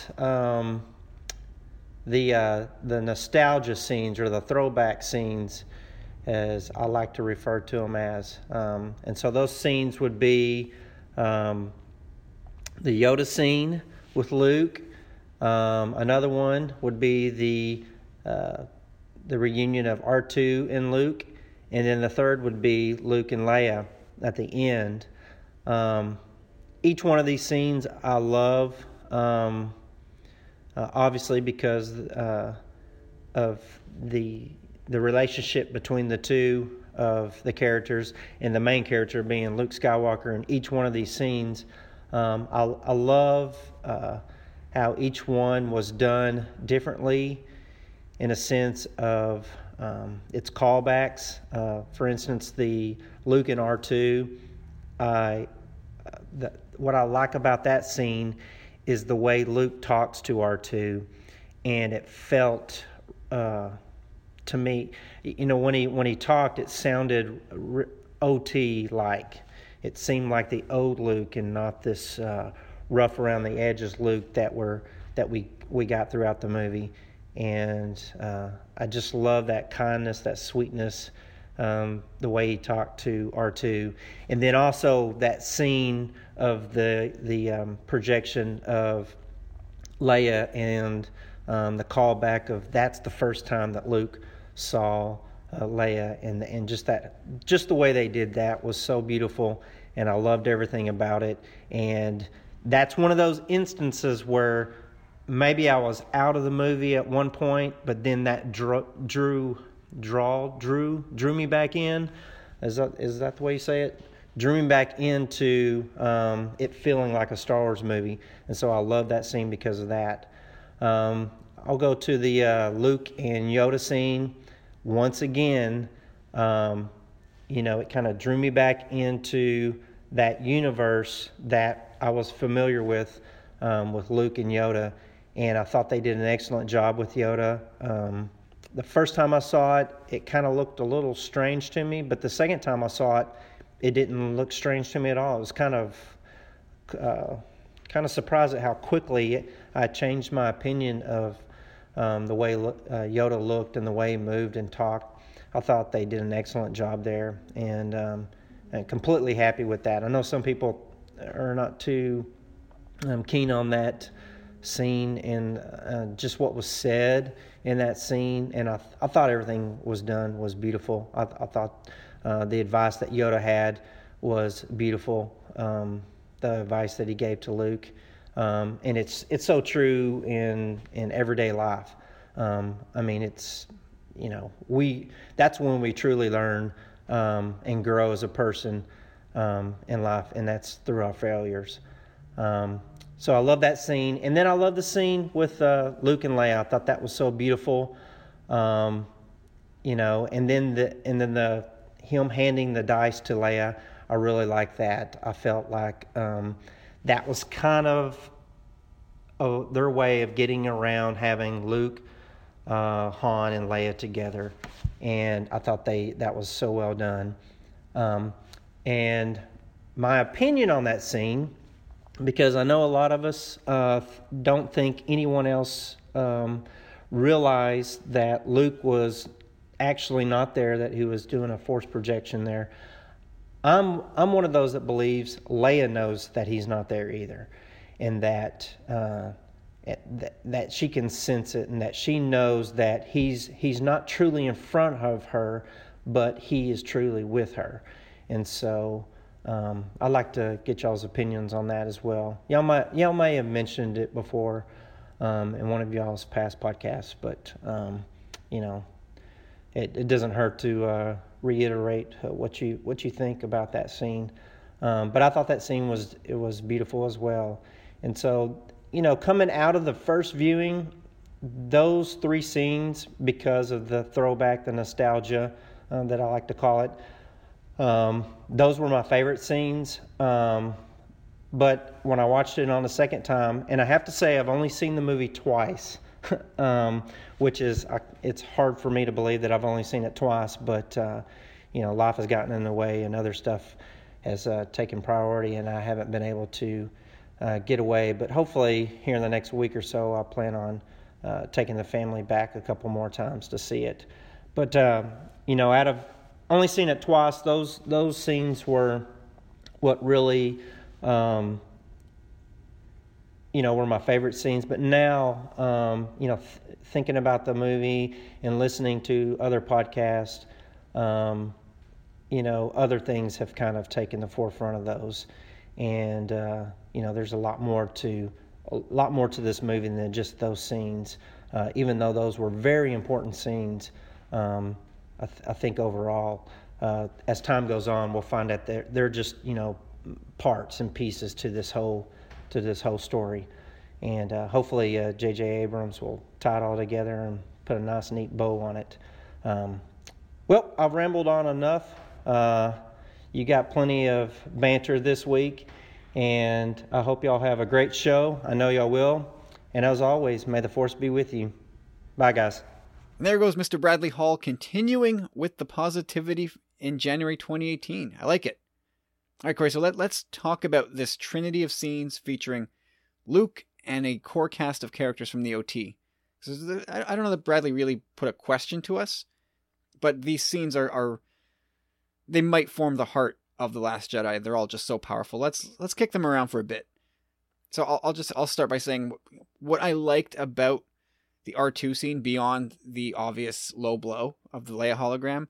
It's the only time in the whole movie where we get a smile out of Luke, some happiness out of Luke, and it's one quick little moment, but it's so good and it's so short, and I found that was so well written, and Mark Hamill just acts so well with these puppets and droids. Like, he just acts the hell out of these scenes. But for me, it was so well written that when people call it a badly written movie, I just can't get on board. What did you make of that scene? Amazing. I had one of my favorite scenes in the movie, just like Bradley. And Bradley and I were 100% on the same page, where I swear to God, the first time I saw it in theater, I heard Luke's voice, and it was old Luke talking to R2 again. Like, you could hear it. Like, the way he spoke, it was like, oh my God, he wasn't that, like, disgruntled old man. Like, he was like, R2! Yeah, no, he channeled. I mean, that's the happiness. A little bit of joy that comes through there from, or I guess, I don't know what you want to call it. Is it joy? Is it something else? It's a little bit of that youthful vibrance that comes through that we saw 30-something years ago. I had speculated on this last week, where I said, I guarantee you I would put money on, I go all in on the fact that Ryan probably asked JJ, let's change it up and let's switch BB-8 up with R2, so that R2 can come to Acto. And I said it was for that sole reason, and found out, I think it was on the Star Wars show this week, that was exactly the case. Well, we learned that last fall. We talked about it here. Last fall, But it was for the sole purpose of this scene, to be able to show him the hologram. Yeah, because they obviously weren't going to spoil the hologram or Luke and R2 talking. But yeah, absolutely. Yeah, so they talked about that on the Star Wars show, which I thought was pretty cool. But yeah, that scene, just an amazing scene. And, I think it was either on Twitter or The Question, I can't remember now, but Bradley was talking about a loophole for this week. And I don't know if we'll so much consider this a loophole, but that scene is actually a 2-for-1 in the sense that we get a fourth character, because we do consider, most of fandom does consider the Falcon to be its own character. And the way Luke interacts with the Falcon, it's like he's meeting an old friend as well. So, and that's in the same scene. So, it's funny, like, beyond one short scene at the end of Empire, Luke's not on the Falcon that much. I mean, he is in A New Hope, which for a lot of people is sort of the at the core of their Star Wars fandom. And Luke, of course, he's on the Falcon in numerous scenes in that movie, but beyond that, not barely in Empire, and he's all beat up at the end, and not at all in Jedi. It's funny how that scene hit us when he really didn't spend all that much time on that ship. But, there was years in between, time in between. The comics, has he been spending any time on it? Yeah, it is, but those don't count. I mean, they count, but they don't count. But no, I mean, so obviously something's there. Rian Johnson tapped into something when he put Luke in that cockpit, right? Oh, for sure. And again, that hologram scene, like, you just kind of brushed it off a bit there, but that, again, like, just one of my favorite scenes in a movie. So poignant, makes me so much more happy now that I got that Funko Pop with the Leo R2 projection there. It's, I don't know, just makes you look on that scene from a whole new perspective now. Like, it was right kind of what we needed. Like, in saying goodbye to these characters, like, all these scenes kind of hit the mark, I would say. And I don't want that to take away from the movie either, like, because we're saying, like, it's true. Like Bradley said, these scenes that he had mentioned in these old characters reuniting, it's kind of what we've all been waiting for and hoping for and all that stuff, but it puts us back in our comfort zone in a way, and I don't want to look at it like that. It, like, at a point, it did have to happen, and the way it did for most of these scenes was, jeez, man. Spot on. Really, for me and you. Spot on. Yeah. Others, not so much. Yeah. But no, I don't know anybody who didn't appreciate these scenes fully. But I guarantee you, any of the people, even the people that it wasn't spot on, like, when those scenes came on in theater, it's because, I guess, we're huge fans and stuff too. I don't know how it would have been for the regular, average, like, fan, you know? Well, I'm sure it got them too. But I'm talking about, like, oh yeah, for sure. But, like, all those scenes when they came up, it's like, I don't even know if we were breathing, kind of, you know? Like, it's when we finally know that Yoda's there, it's R2 and Luke now, or Luke and Leia. It's like, I don't know. It was so surreal. It was so, like, in the moment, like, just one of those things that I don't think I'll ever forget in a way. Even though it's like, I barely remember anything. It was such a blur. It was just a month ago, Corey. Yeah. Well, I'm talking about when we left the theater, we all just felt like what hit us, you know? Which was great. Yeah, I mean, again, that was seeing The Last Jedi and the way I approached it and trying to stay relatively spoiler-free. It was, oh geez, the best cinematic experience I've had. I want to say period.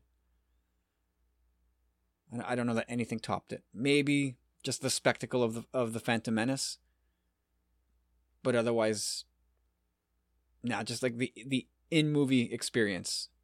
I don't know anything has come close to The Last Jedi. All right, let's talk about Luke with Yoda, which for me is just so dense and threads back so nicely to the OT. What did you make of that scene? Well, I mean, if you're following the news again, you kind of could have convinced yourself that he was going to be in the movie, and which we had, and we were right for the most part. I think everyone was kind of right on that. But just amazing. I think, like Bradley said, the puppetry, taking it back to the old Yoda, I think they did a great job with that. He didn't look funky or weird. The conversation was, it's been a while since I've seen it again now. I've seen it 2 times, just like Bradley. So the first time, again, it's kind of like a blur. The second time, you're kind of starting to absorb a little more. But either way, that scene was, again, just so poignant. Again, one of those moments when you're in the theater and you're like, it's happening. Yoda's here. And again, it's a vice, all that stuff, the burning of the tree. Like, come on, man. This stuff was so good.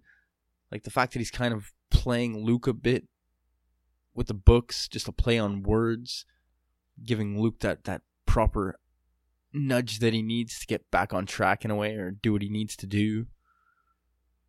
Yeah, it was a beautiful scene. Just so beautiful all around. Yeah, visually, like that's another thing about all the scenes that are like poignant like that and like sentimental. The visuals are like on point, like Yeah, absolutely. And it was fun to see the old school Yoda back, the guy who's not afraid to jerk Luke's chain, mess around with him, giggling, stomping his feet, laughing. And that's the first Yoda we met, right? Yeah. Yeah, it was so nice to see that. And the crazy old Yoda. Just so much value in the words that Yoda dropped in Luke's lap in that conversation. Just the right thing that Luke needed to hear at that time. And him calling down the lightning. Yeah, that was cool. That's some serious power. I mean, we think Palpatine. Talk about being more powerful than you could possibly imagine when you cross over to the other side. Seriously, that's power from beyond the grave, man. And Snoke and Dooku and Palpatine, they had their Force lightning, but They had nothing on what Yoda dropped down from the sky. That was Force lightning, you know? That was some serious, like, put kind of like Thor to shame there. Yeah, no kidding. Like that was awesome power. But yeah, that scene was great. And there are people upset that they used a puppet instead of the CG, which again I find baffling. Yeah, exactly. Like, oh my god. Like, I've heard for years and years the CG Yoda was like, blah. People bitching about that. Like, come on. Puppet Yoda. I mean, they could have done a good job with CG Yoda in this. It would have been fine, and I don't think we would have complained. But like, Mark's performed with a puppet before, and not only a puppet, he's performed with Frank Oz before. Yeah, like, we believe Yoda worked in Empire because of Mark Hamill, and of course because of Frank Oz. But we see Yoda through Luke, and Mark Hamill totally bought in. Went all in and all out in his scenes with Yoda, and made Yoda feel like a real living character. That's so true, because even as a kid, and especially in my day and age, there was a lot of Muppets on TV. There was a lot of Sesame Street going on in the house when Star Wars was around, and I was like young, getting into Star Wars, and I knew like Yoda was a puppet or whatever, but I still believed, because again, like you said, Hamill's performance in that. And Yoda's performance, Frank Oz's performance, like the puppetry is like, yeah, anyway. It doesn't work unless you get both. But Mark Hamill is our avatar in that scene. We go with him, and he just acted the hell out of those scenes in both Empire and Jedi. So I'm not shocked one little bit that Rian Johnson decided, let's recreate that so that Mark and Frank can do their thing one more time, and put that on screen. And I'm sure in his mind who's saying, who's going to complain? Sure enough, people are some people. I think it's a small pocket, but they're complaining that they should have used CG prequel Yoda, which again would have looked fine, but I think what we got was pretty special. Yeah, yep, they did a good job on it too, in my opinion. Absolutely. All right, finally, Luke and Leia. Hitting all the feels, man. Break down that scene for us. Well, just the dice. The fact that Carrie Fisher had a part in writing that scene when, he kisses her and says that I changed my hair. Like, it's just so typical her and him. Like, not much needs to be said, but everything is still said. And like Bradley said... I do believe I am in the camp that she 100% knows that he is Force projection. She realizes probably what he's going through, what he's sacrificing at the moment, and that it's probably going to be the last time that they ever see each other. Absolutely. Didn't they touch on that in the Star Wars show this week? That Leia was aware. I know I heard that this week, that yes, Leia was aware that it was not really Luke. I mean, it kind of makes 100% sense to me. You can't just get anything past Leia. She's too smart for that.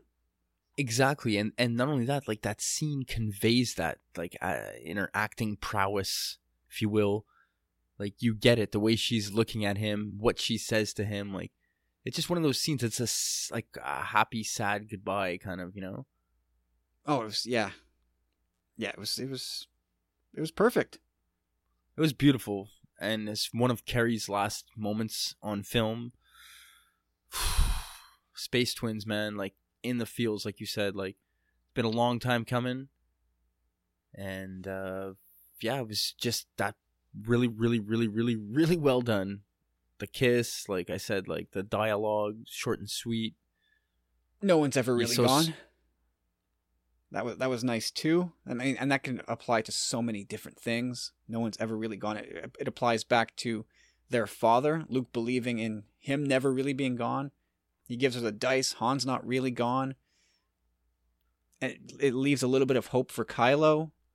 Yep. That line just works on so many different levels. But the three scenes, R2, Yoda, Leia, like the movie kind of plays out almost like a This Is Your Life Luke Skywalker episode.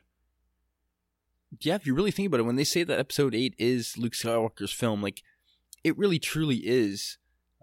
More so than Rey in a way, I would think. Rey, what happens to Rey in this movie is great and transitional, but in the long run, we're seeing what's happened to Luke, what went down at the Academy, and then his return, right? Like, that's almost more the central focus of the story. Yeah, I mean, as people interested in Luke specifically, and people who grew up with Luke, every time he's on screen, we're kind of transfixed, right? And again, that sure. creates a little bit of a problem for these storytellers, in that this is not Luke's story. Maybe it should have been. Maybe this trilogy should have been about Luke again, and then do 10, 11, 12 not about Luke and Leia. I don't know, but here we are. His character served Rey's character, but at the same right, this movie's heavily reliant on Luke. Absolutely. And a lot of the questions and all that stuff are revolving around him. Totally. Yeah. Loved all three of those scenes. I don't even think I suppose I could rank them. For me, like, the Yoda scene is possibly my favorite in the whole film, along with the battle with the Praetorian Guards. And then Leia comes in closely after that, and then the R2 one. Yeah, the R2 one was just too short. It was too short, but I know. I was so happy to hear Bradley say that about the vocals, because I don't know if I had spoken about that here or with you in the past, but it struck me right away that I was like, hey, wait a minute. That's Farm Boy Luke. Yep. No, that hit me in the first viewing. It was just a happy Luke, just for a quick moment, and then gone. A fleeting shadow. All right, Bradley. Thank you, sir. Continue with that positivity for 2018 next week. We'll talk to you then. All right. Corey, ready for some communing with Katie? Let's do this thing. All right, very simple one this week. What is your favorite Obi-Wan scene, but Ewan McGregor? You want me to go first? Who talks first? You talk first? I talk first? Whatever. I'll just say, first of all, that just in regards to Ewan McGregor, man, was he great or what? Like, honestly, like, Kyle and I growing up, I don't know if you were, Katie, you were probably here. Yeah, I don't know. I'm sure you know, because you're a huge Star Wars fan. But Kyle and I were convinced, like, the prequels were confirmed. Okay, we're getting the prequels. Oh my god, this is insane. And then it was all kind of like pre-internet speculation and magazines and this and that. And we're just like, oh yeah, Kenneth Branagh, he's Obi-Wan. It's done. It's confirmed. Said and done. All those bad industry magazines running with that. Oh yeah, like, we were like, oh yeah, it's happening. We looked at them and we were like, yeah, perfect. Makes so much sense. But let's just talk about Ewan in the sense that the time span that the movie takes place over, he pulls that off perfectly. Like, Phantom Menace, he does look like a young kid. Then in Attack of the Clones, like, he does look like kind of like, well, I don't say middle age, but an older, like a middle age. He's mid-30s in Attack of the Clones, and then he's late 30s in Sith. That's it. But like, each time you see that difference in him, you know, like a bit like older, and then even older again, like. The performance as well, like, I think they really locked down their guy in this. Like, they really scored a gem with Ewan McGregor in the prequels. And he done Alec Guinness justice. No doubt. Absolutely. He's been around. It's been a long enough stretch for me that for having Ewan McGregor, that when you ask me, like, when you say Obi-Wan, who do you think of? That's it. I was gonna write something like that along those lines down, though. It's like, who? It's not so cut and dry anymore. Like, I'm sure 20 years from now, if you ask me, when I say Han Solo, who do you think of? I'm still going to say Harrison Ford. I'm almost certain of that. But 20 years from now, if you ask me the same, who's Obi-Wan? I may not say Alec Guinness. I might say Ewan McGregor without hesitation. You might say James Arnold Taylor. Or the ultimate version, Stephen Stanton. Ultimo. There's been a lot of people who've done Obi-Wan now, and who knows if that's the end. But yeah, okay. So what's your favorite moment from the prequels with Ewan McGregor? If you steal mine, I'm done. Well, I actually I watched the prequels recently, like a month or so, or probably 2-3 months ago. Anyhow, didn't you just watch them last weekend on Showcase? No, that was the OT. Okay. Anyhow, yeah. So what it really gets boils down to, it was a toss up for me between the two battles, right? The Duel of the Fates and Duel on Mustafar. And because both of them are just like, we'd never seen lightsaber fighting like that before. Especially No. Duel of the Fates, when it came back, it was like, man, this is cool. The dual lightsaber, 2 dudes at once, like bam, bam, bam, bam, bam, bam, bam. You're like, wow, that was a combo and a half. Like, this is cool. And the music, the Duel of Fates could be up there for me in one of my favorite Star Wars scores. But I went with the Duel on Mustafar just because it kind of really hits me in the feels a lot more. Yeah, it's the culmination of all things Star Wars, really. And that battle too is epic, epic, epic. Like, they put in their dues in training for that. Like, did you find that battle a little over choreographed? A little too much of like the flailing and swinging around lightsabers for no reason? Kind of, I guess. I know what you mean, but they wanted it to look really fast, right? Like, lightsabers look good when they're moving. Makes everything like, whoa, what's going on? Like, the sound, just get kind of carried away in it, right? I know. But there's some sick moves in that fight, man. Like, oh, geez, that fight. I mean, the intercutting between that fight and Yoda and what's going on elsewhere. That's like 25 minutes, man. They drag that out. And you got to give props to Obi-Wan again in that scene too, because dude, he's taking on the Chosen One. Like, even though it's Vader's story, Obi-Wan is kind of like the Samwise of this trilogy, the Samwise Gamgee. You know what I mean? Like, he's the real good guy. Like, he's the one who takes Luke away in the end and all that stuff. After having been through all this, like, he comes back, he faces Vader like a man. Like, he's there. Like, I don't know. It's just, maybe it's because he knows him and it's his apprentice in a way that he kind of has the upper hand.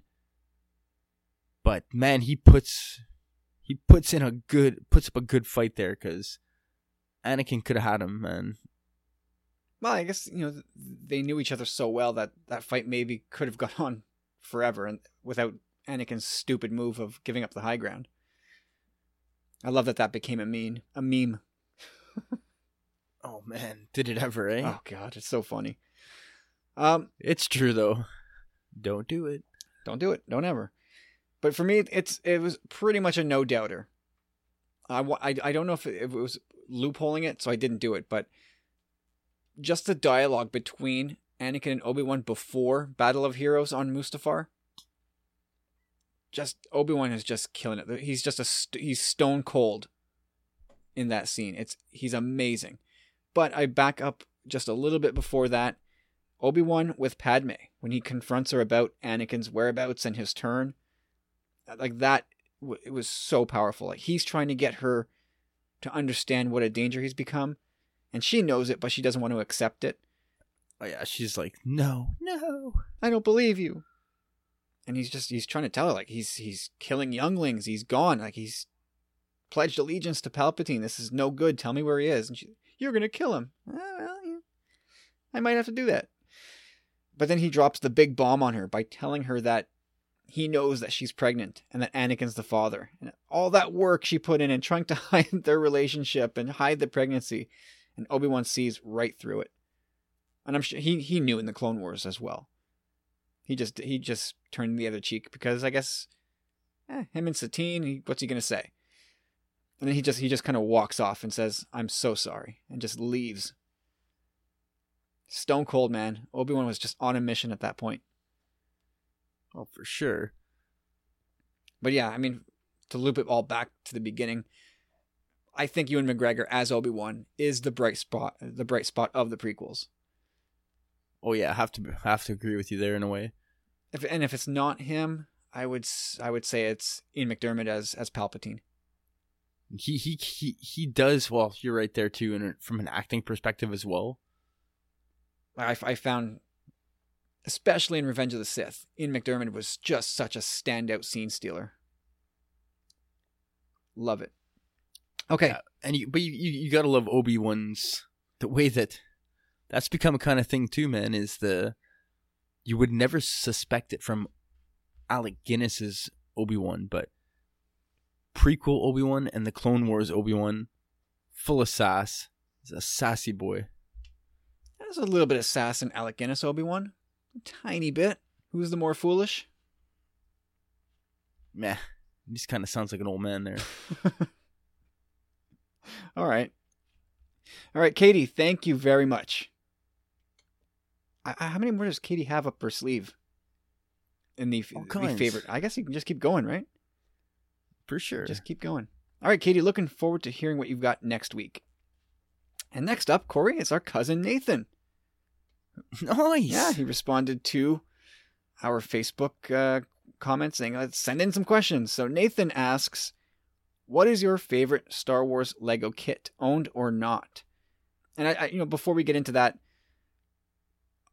Nathan, my cousin Nathan, our cousin Nathan, for everybody listening, is like when we talk about our backstory for Star Wars, that goes back to the mid 80s when we first saw it. Nathan was right there with us. Like that, the four of us, Nathan's brother as well, the four of us were in that room watching A New Hope for the very first time. So yeah, Yep. the family ties and for recording Star Wars go long and deep. And in a way, recording podcasts. Or we had a little recorder with a little microphone and stuff, and we recorded a little. Yeah, absolutely. We Star were Wars kind bits. of podcasting before podcasting was even conceived of. Anyway, and it also, I guess we should also say that Nathan and his brother, our other cousin Jason, whizzes with Lego. Back in the day when Lego came in 5 colors, and you didn't get these sets that we have now. If you wanted a Millennium Falcon or X-Wing, build it. There's no instructions. There's no blueprint for this. Here's a box of random parts. Figure it out. Anyway, these guys built some awesome ships. Often maybe more Star Trek flavored, but great ship builders here. They'd make Rowan Freemaker blush with envy. Anyway, so Corey, whether you owned it or not, we didn't own it. I don't think we ever owned any Lego Star Wars, and I don't know how much you own now, but what Falcon or what Lego set would you want? And is it too easy to say this? The insane 7,000 piece Falcon? Yeah, no, it's definitely on my list. Why not? If we can imagine that we could buy this thing, then we can imagine that we have the real estate to put it up in our place. I suppose. I mean, I'm not sure I'd go there anyway. Yeah, I mean, don't get me wrong, I don't think it's my number one. Well, what But is? Some of the things I got anyhow, I got the Carbon Chamber, Ray Speeder, Jakku scene, a whole bunch of those mini ships, the mini figures or whatever, the full scale X-wing. But yeah, I don't know, man. Like they're all in my son's room. They're all his kind of, and they're all not complete anymore. So I'm kind of a little fed up with that. So I don't know how far I'm going to get into the Lego collecting. Like I do like it and I think it's really neat, but where does that end either? Like it never ends. Oh, that's by design. They just keep a hand in your pocket forever. Well, I think I'm going to lump the Falcon and the Death Star. We can kind of lump them together in a way that they're almost unattainable. And I don't like the Death Star Lego set. well, there's two of them, right? There's the second Death Star, and then there's the one where you can view the interior. I don't like that one at all. The first one's kind of the old one's kind of cool. The Death Star 2, that one's kind of neat. I suppose. But my top two picks were I saw this 2100 piece R2 that stood about a foot tall. That's pretty cool. Pretty dope. Yeah. And then my last choice would be the Tantive 4, the Corellian Corvette there. Nice. That's a nice that one. ship screams Star Wars. Mm-hmm. Yeah, like I said, I wouldn't default right to that 7,000 piece Falcon. But it boils down to 2 sets for me. One that I kind of let slip through my fingers, and one that I always wanted but never saw in store. So the Lego Ghost, the full-size one, I remember seeing it in store. That's true. Many a times. In Toys R Us, Walmarts. I saw it so many times. I'm like, man, I want that. Yeah, you're a fool. Well, geez, thanks, but Act a damn fool. I was just figuring like, okay, that I can pick that up another time. Right, now try and get it. Like, it's impossible. Impossible to get your hands on that. And on eBay, it's like $3. Easy. So I kick myself for not buying 3 of them. Well, I probably wouldn't do anything with them anyway. But yeah, I would love to have that now to build the full thing. But my final answer is Lego item 10221. In all of its 3,152 pieces of glory, a Super Star Destroyer. That is the thing I want. I would love to have that piece. I saw that. That was kind of on my short list too, I guess. It is sweet. Our good friend Carlos put together one of the First Order Star Destroyer this weekend. Looks great. That was that. Yeah. Oh, I was just invested in his progress pictures on Friday night as I was catching up on my PVR. Oh, for sure. He was having a blast, it looked like. Yeah. No, that was no, it's really cool. Like you said, I hope he didn't hold it like a pizza. That's what I said in the Facebook comment. Now it's all built. Don't go holding it like a pizza. Oh boy, people who listen to Sith Disturbers know what we're talking about. All right, Nathan, there you go, buddy. Yeah, thanks, man. Awesome to hear from you, bro. And what was yours? I want to hear yours, Nathan. Okay, Corey, this will amaze you.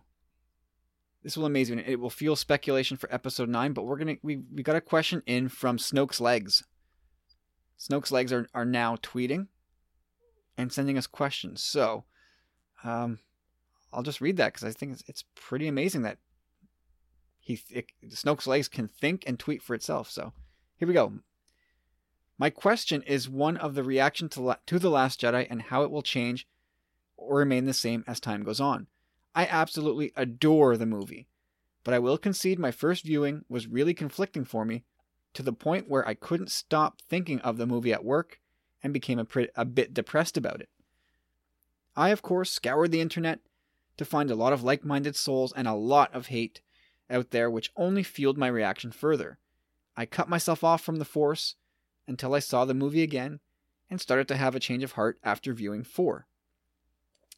Do you think there are a lot of fans that have cut themselves off from the film, given to the hate online, and not yet realizing that they need to get back into the fight? Thanks for the platform. You guys rock. May the Force be with you. All right, Corey, you got to put your sociologist hat on here. What is going on out there, Corey? Well, I think there is a lot of conflict. It's kind of like anything in life, you know? When people are so passionate about something, it's really going to get messy. Yep. And another thing is, like, people kind of tend to dig their heels in on certain subjects, get defensive, and like you said, it could be like fuel to the fire, like throwing gas on a fire a mob mentality in a way when people get together and start bashing on something. They're all like, yeah. And it can also go the other way around when you have the people that are, you know, some people are so far right, some people are so far left, and it goes on both sides that there's no medium in between. So when people start arguing about these things, they just become further apart. Like they're pushing each other further apart and digging their heels in more and getting more, instead of having like and that the movie suffers for. Like, I think when people have an opinion about something that is challenged, and one thing about this too, I don't think you should have, like, if you're a Star Wars fan, you might kind of think, okay, yeah, it's a good thing to have to see a movie more than once, and but I honestly do think the Last Jedi it's a great movie, especially for shock value on the first viewing, but it is a movie that probably does require multiple viewings if you really want to sink your teeth into it anyhow. But if you want to just go as a moviegoer, it still does the trick. Yeah. I don't know how I feel about that. Because yes, the Last Jedi absolutely requires that you see it more than once. And then certain things either sink in and work for you, or they don't. But I don't know how I feel about a movie that you absolutely need to see more than once. And well, another thing too is that when people start throwing out perspectives, again, people start to get defensive in the sense that, well, have you thought about it from this angle? And I kind of love that. Like, I'm getting thrown these tidbits here and there all over the internet from all kinds of people with these views and these takes, and I'm like, man, when you look at it like that, that's incredible. Oh wow, I've never really kind of seen it from that angle before. So when people who are kind of against the film are approached in that regard, it's almost like they feel attacked. Like, oh, like, of course I've seen that. I thought about that. Like, you think I'm stupid or whatever, But I don't know. I think the film has kind of suffered from that in a way, like on both sides. Again, not necessarily people just throwing fuel in the fire, but people supporting the film as well have pushed people who were kind of on the fence off the fence. yeah, I in the history of social media, I don't know that anybody has ever had their mind changed from their original stance. I mean, for all the good that social media does, it can also do the opposite, right? Like I said, people just dig in, and you can't tell me differently. I'm now I think it's worse because you tried to convince. Like it gets a little bit silly, but yeah, I think Snoke's Legs makes a good point. A lot of fans were squirming after their first viewing, but again, Star Wars is lucky enough that fans, for better or worse, whether that makes us suckers or not, or patient enough group to sit through a movie multiple times, 2, 3, 4, 10 times going to see a movie in order to digest it and make decisions about how you feel about it. That is a lot of money to put into a cinema just trying to figure out whether or not you like a movie. Well, and that's kind of good cinema in a way too. Like when there's so many layers to the onion, like it's makes good for good storytelling. Yeah, really. I suppose. And there are those that just want Star Wars to be simple, good guy versus bad guy. Bad guys win, good guys win. That's how this goes. But this movie certainly isn't that. I mean, in the end, it is good versus bad, and it tried to be a little bit of gray in between. But this movie, there is more, I think, to peel away in this movie. But isn't it this weird undying devotion that we all... Anybody who's listening to a Star Wars podcast certainly has that undying devotion that they'll stick with a movie and give it more than a fair chance. And either you'll come to love it and it becomes part of your life, or if you don't love it so much, well, you're still going to buy it and you're still going to own it and still talk about it. You just won't revisit it that often. It is weird, right? Yeah, I know what you mean. But anyway, as for people that have cut themselves off from the film, Snoke's Legs, if your ears work, I would say that's fine. That's life. Whatever. The things that worked for you and me doesn't work for others, and that's okay. And there's a case of there's one prominent Star Wars Instagrammer who, after a few viewings, decided that he hates The Last Jedi so much, he finds it such an affront to all things Star Wars, that he's sworn never to post anything The Last Jedi related ever again. That's it. He's done. And he's kind of refocused his intentions of his Instagram account, which centered around mostly vintage Star Wars toys anyway, but now that's it. He's done. That's all his account is going to be for. And from now on, the OT is where that's Star Wars for him. He wasn't big on the prequels.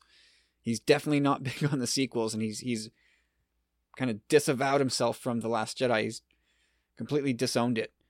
And he's all OT. That's going to be his pocket of Star Wars. His safe zone for Star Wars. That's it. I don't know. Different strokes, I guess. In this age of social media, it's really difficult to get someone to come back from either side. But yeah, I believe that there are rewards in The Last Jedi for if you stick with it, and I guess you have to kind of expose yourself to it a bunch of times. There's a lot of gold in there, and it won't land for everybody, and that's okay. But again, like, one thing Star Wars fans is a little overly sensitive at times. We're like, we lord over these movies, right? Like protective parents, and we almost have this need to convert anyone who doesn't like them the way we do, and we don't have to do that.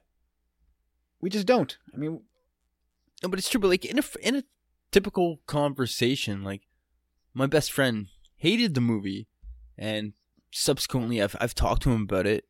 Like, granted, I haven't had a chance to really sit down with him, but there's certain things that, we're talking about it, and I'm like, yeah, but did you look at it from this perspective or this angle? And he was kind of like, no. And he's like, that is kind of cool. But for him, the humor ruined it. And sometimes it just takes one thing to ruin the movie. Like, look at the prequels. When you talk about the Phantom Menace, Jar Jar. For a lot of people, it's one guy ruined the whole movie for them, and ruined the whole trilogy for them, even though he's barely in it by the end. Even the gun rays right away. Like, I was actually in the theater with my best buddy, the same guy I was just talking about, and when the gun rays started talking, I was like, oh, I kind of looked at him and was like, what's happening? I have a bad feeling about this. Yeah, I social media being what it is, and you talk about the mob mentality, people do get swept up in some of the ridiculous criticisms that were hurled at the movie, and that did fuel their hate. Once people start hurling comments at one another too, yeah, that's where it starts getting like polarized. Yeah, it starts getting ridiculous. Like, I've gone through these phases where I'm like, I'm just gonna stick with my Commonwealth folks, and even if we disagree, I know that it won't get stupid. And there have been other times where I'm like, let me just wade into these waters over here. Ooh, a lot of idiots here. Let's just poke this bear, and I'll just say something stupid to this one guy, and I know it'll tweak him. But are you paid by Disney? And sometimes I get a little kick out of that too. So I've been going through these weird cycles. But yeah, I mean, there's some stuff that's just been idiotic, in my opinion. Like the Rey is overpowered thing is idiotic. The criticisms thrown at the Rose character, that she's just nothing there. She serves no purpose other than just being like a mouthpiece for social justice matters, or people who give Vice Admiral Holdo the label of Vice Admiral Gender Studies. Like, I have zero time for that garbage. And then Rian Johnson and Kelly Marie Tran getting harassed. Like, that's way too far. Yeah, like that. Like, get a grip, man. Like, seriously, if you didn't like the film, deal with it. Like, if that's your way of dealing with it, like, off. There's healthy ways to voice your criticisms, and there's stupidity. And a lot of, once you get down to that, where you just can't handle the idea of a lot of women at the forefront, check out, man. Maybe a lot of people like to say, "Oh, Star Wars is for everybody," and then when they start making Star Wars for everybody, people start complaining about it. Just check out, man. It's a feminist agenda, man. Yeah, piss off. Take your punch card, put it in the clock, go back to the OT, and just stay in that little bubble with the Instagram guy. That's okay. That's okay. If that's your safe zone, power to you. Just keep the stupidity off the internet.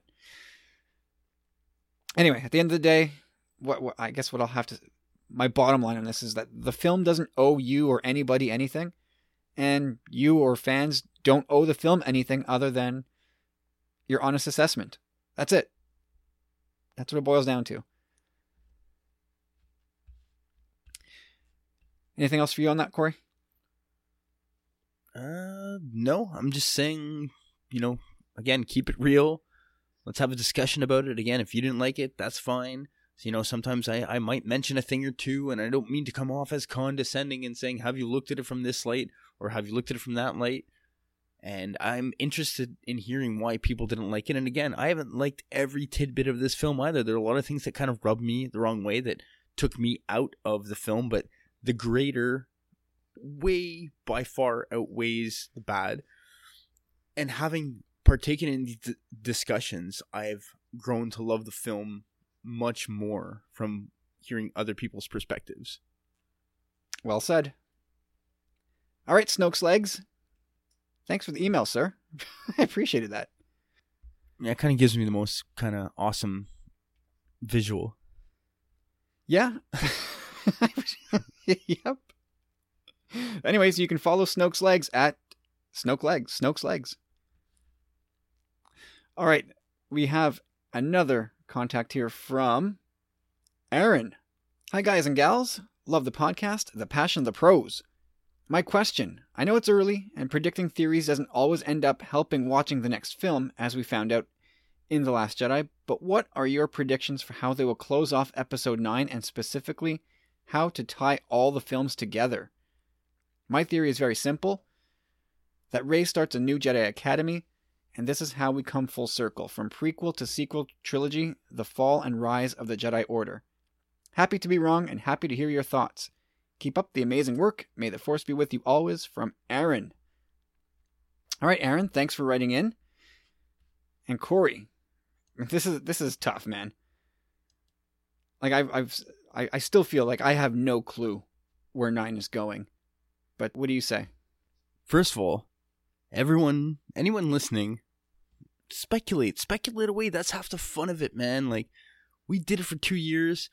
Let go of your ego. If that's what it is, like whatever it is, it's fun to speculate. If it doesn't go the way you think, great. Like, just don't become so buried and locked in your own headcanon, like, again, to me, that's what makes it so fun. Like, hearing people talk about, like, their speculation, their theories, and, oh man, I haven't thought about that, and like, wow, that's deep, that makes so much sense, that's so cool. It doesn't happen. That's fine. I'm really kind of pretty much in line with him. Now, I don't necessarily know if coming into this film that we're going to have Rey, because personally I do think there's going to be some kind of a time jump in this movie. Could even be years. We don't know. I don't necessarily know if that Rey's going to have a Jedi Order established as of yet. I think it would be kind of weird to see like a little, Robin figure, if you will, in this movie. The series got to be centered on her. If she has an apprentice, it can kind of take away from her. If the apprentice dies to further her character. Like, I see it still being more focused on her, but I do agree in the sense that I see a Jedi Order by the end of this film arising, or not, maybe not necessarily a Jedi Order, but the intention of one. Lot, not even necessarily. Like, I just see there's a lot of talk of the yin and the yang. So I think the connection between Kylo and Rey, there's something more there, something truly special. And if you look at it from this regard, the prequel trilogy was, like you'd said, the fall of the Order. And it's dark. The OT is the rise and the return of the Jedi. It's all light. This sequel trilogy, if it's to be the last one in this Skywalker saga, should bring the balance. And I think that does have a lot to do with Kylo and Rey being at the complete opposite polarizing ends of the Force. They can somehow bring the balance. I don't know how to say it, but in the long run, it can usher in a new era of prosperity and Force usage, and a new Jedi Order can arise and end the Skywalker dynasty. Fine. I don't know. Just to go back to what Aaron said at the outset, yeah, getting too attached to theories and expectations, as we've seen, it can definitely be detrimental.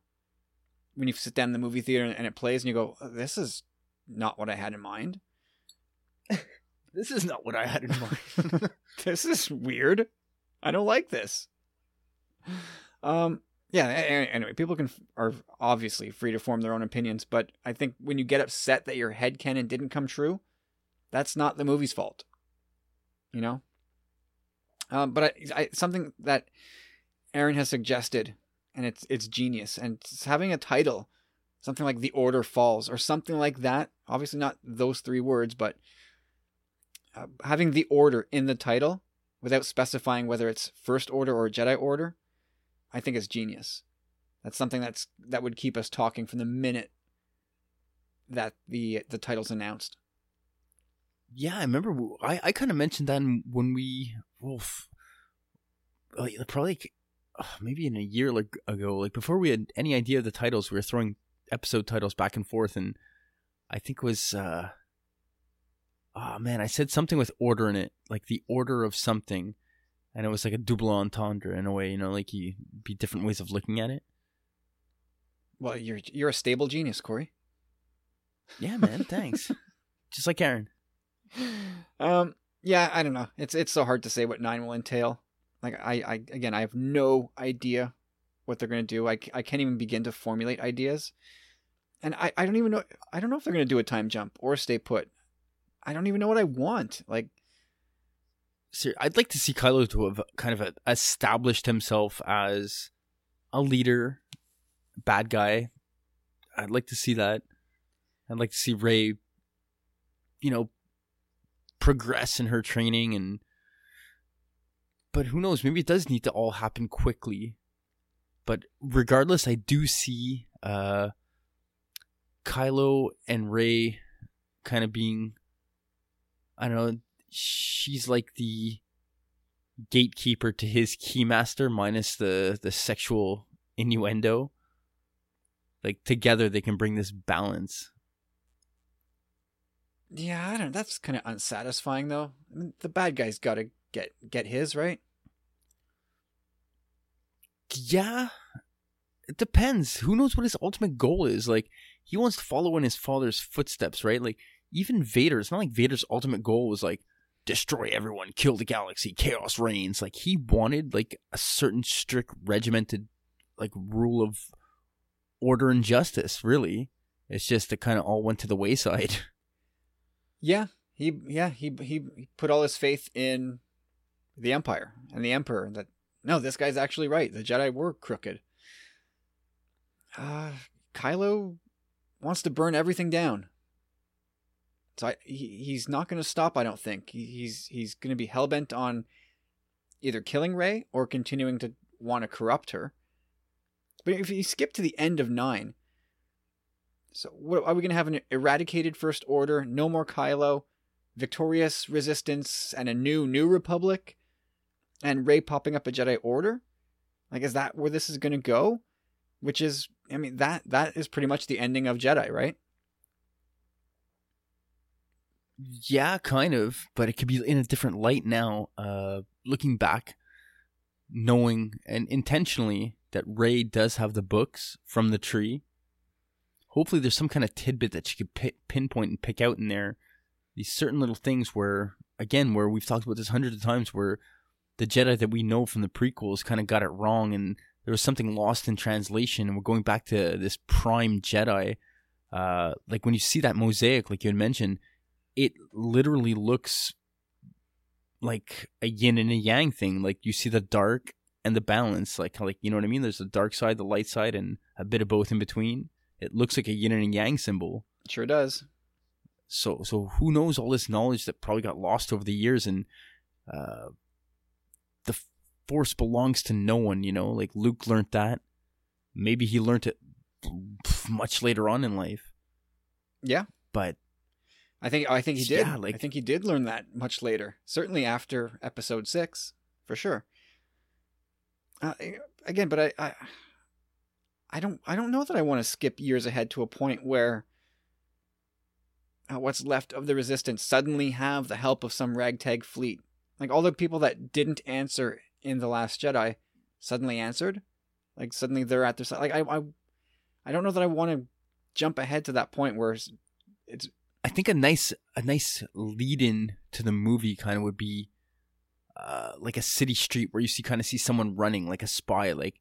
And that spy gets a message to someone, like a hand message, and you can kind of see the network that they've formed. And at that point, like the message gets to finally like Rey, Poe, and Finn, wherever they are in their new established underground resistance or rebellion, kind of, Yeah, I suppose. I can so see it in my head. I want to see General Dameron, General Finn. Yeah, I mean, like I said, I don't want to see just suddenly the dozen or so survivors have the shelter of this fleet, have this help. I don't want to see that as a starting point. And I don't want to see, I don't want us to cut to Rey on some planet and she's got a Jedi Order propped up based on the books. Don't want to see that yet. I definitely don't want Leia's death to be addressed in the opening crawl. Don't want that. No, please God, no. And like since Johnson went to the extent of like razing the resistance to the ground, I kind of want to see what they do next. I want to know what those desperate 12 people on the Falcon do next. And that would mean that this trilogy ends up being something that takes place over a very short time period, like days or maybe a couple weeks, but it's true. It could go either way, like you said. Like, end it quickly with those 12 people, or if they don't, then it has to be them kind of rebuilding. And Luke even tells them, like, today the rebellion's reborn.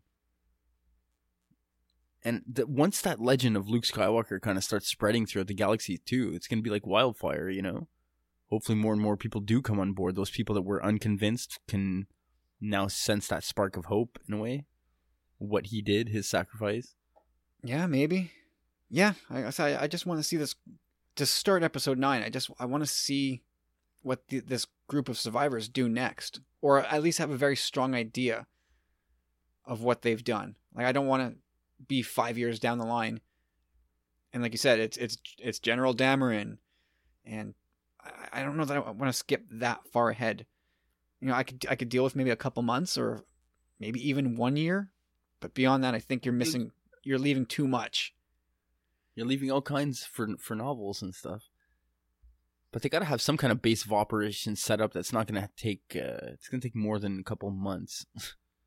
Oh, they can. Yeah, that's easily addressed. Oh, there's another secret base out there. There's another crate. Yeah, but they're 12. Like you said, there's like a ship full of people. Leia's full of secrets. Leia's got tons of info. Even in the Storms of Crate book, they listed off a few places that they could go check out. That's true. I don't think all the entire resistance was with them too. I think there were people out on a scouting party or something somewhere else. No. Yeah, Snap was out there, and maybe that's JJ's thing.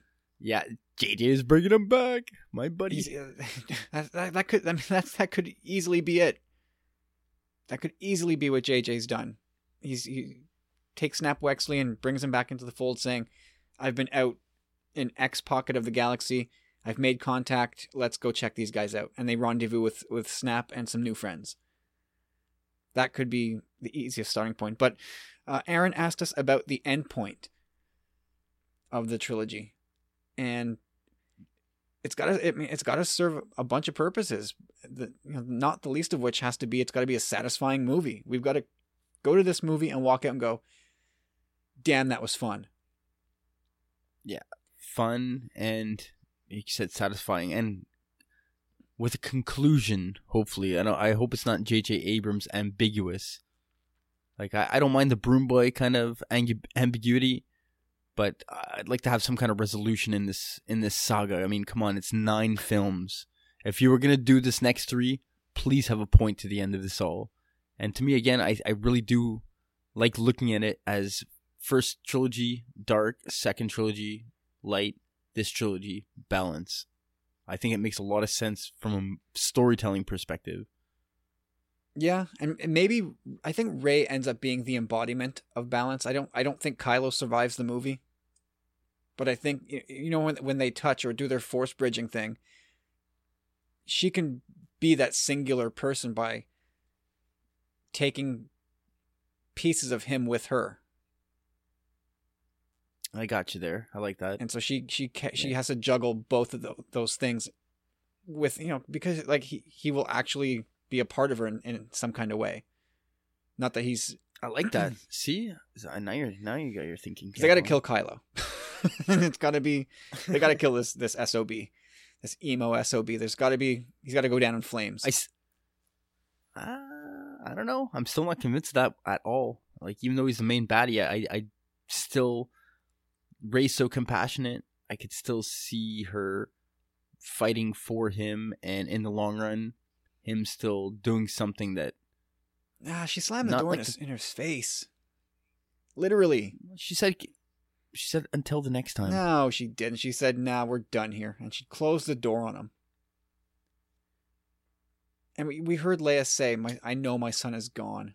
Of course, Luke replies with, "No one's ever really gone," but I mean, with Kylo's actions, the words he's said, no mercy, no prisoners, kill everybody. Like, he's gone, man. I don't think this guy's not interested in being redeemed. He was never interested in redemption. I think Adam Driver would not agree with you. Maybe he wouldn't. Remember, those were his exact words. Like, if there was no redemption, like, not necessarily even redemption, but kind of doing the right thing at the long run, but for his own means and ends too. When you see what his own motivations are, and then they're not necessarily maybe burning everything to the ground. Like, maybe he does see this opportunity to, like, balance the Force and, like, kind of like, yeah, I'm down with that. Like, end this shit. Well, he does want to end it. The Jedi, the Sith, end it all. But I feel like as long as he's in charge and he's got all the power, he doesn't care about whatever's left. I don't know. It's so tough to talk about this movie at this point 'cause we know absolutely nothing. Nothing. What would be your preferred way to see him go down? Skewered by Rey? Shot down by Poe? I don't know. What do you want to see for Kylo? Well, he's definitely the kind of character that ends up killing himself in a way, where Rey's trying to save him, and still, even Rey's still trying to save him still at the last minute, and well, see, it was his own fault. This is almost like we're talking like this. This is, I think, something we got to keep an eye on for this cycle is falling into the easy things. Like Rey's still going to chip away and try and redeem him. I definitely don't think she's going to lop him too, or stab him through the heart, or I definitely think Rey's good, and she will kind of do that Luke Skywalker thing and be like, no, like, you're a good dude. Like, I don't want to fight you. Well, she's been good all the way through. She's always chosen the light path. And maybe her being part of that balance is having a little bit more of that edge in episode 9, where maybe she does have to kill somebody in cold blood. Yeah, maybe you're right. Like, she can read those books, hopefully, and take a thing or two out of them. Well, I hope so. I hope she can read those books. Otherwise, why'd you take them? Oh, man. Yeah, I don't know. I mean, it's tough to avoid defaulting to, like, the Jedi ending, where the new government is set up with our heroes at the fore, and the dark side vanquished and the light side sitting triumphant. It's hard to get your mind around that, but I also think that encourages sort of, I'll use air quotes because I don't mean it to be offensive, but it encourages sort of lazy thinking about where episode 9 goes. It all kind of, I kind of know it what all you kind mean. of just points to the same stuff we've seen before already. And if The Last Jedi taught us anything, it's that really nothing is safe anymore. There's no more sacred cows left in Star Wars. Like, anybody can go, and the story can go anywhere. But Aaron, stay tuned. Stick with us, and we'll continue to talk about this as the months go on. Anything left to say there, Corey? No, that was actually a really good question, man.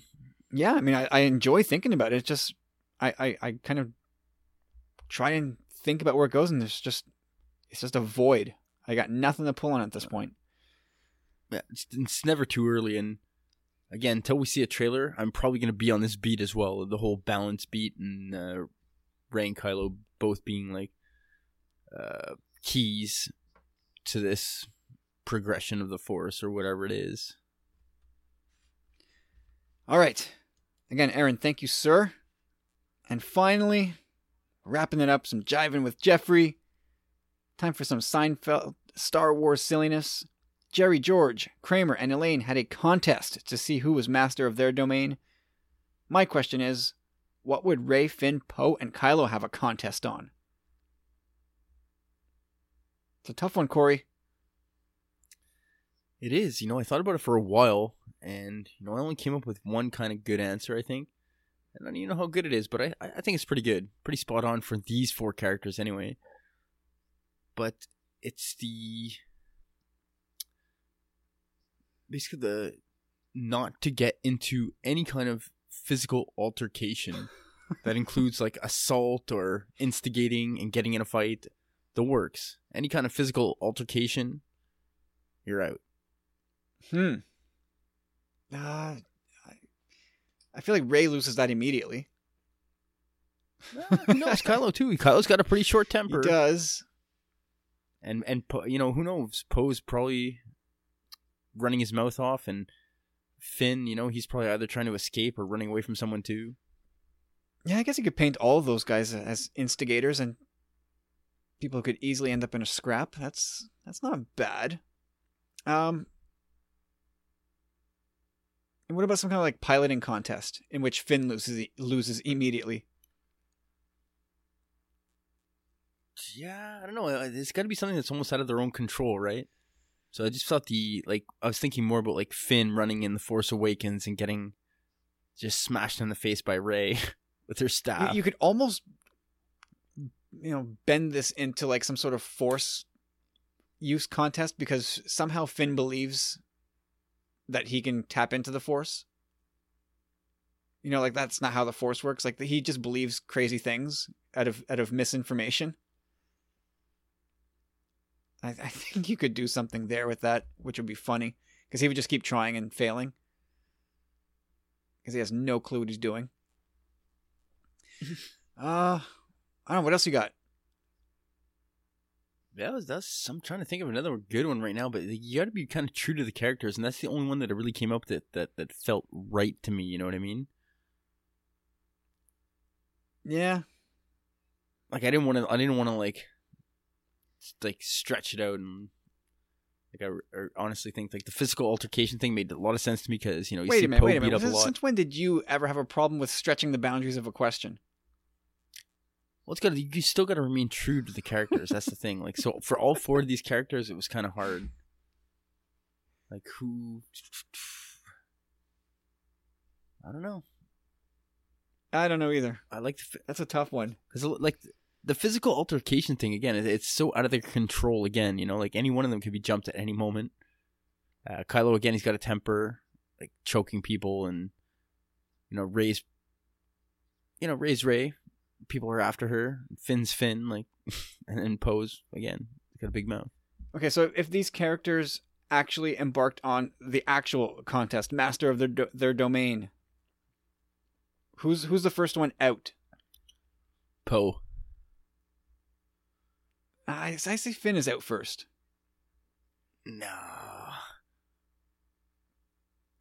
I'm pretty sure Finn's out first, and Poe's out next. And I think Kylo wins because Finn I seem to be a little more innocent. So that would kind of make it funny though. Like I see what you're saying there, but I just kind of see Poe just coming and be like, "Yeah, you guys know me. Like, there's no way I could have lasted." Like, yeah, I suppose. All right, Poe's out first, but then it's Finn, and I think it comes down to Rey and Kylo, and Kylo I think could go forever. To her too. I think it's abstinence, chastity. Well, I don't know if it's any of those things. I think just Kylo can more easily repress his feelings. He's just gotta hike those pants up a little higher. Yeah, cinch that belt around his midsection a little tighter. And there you go. You got a winner.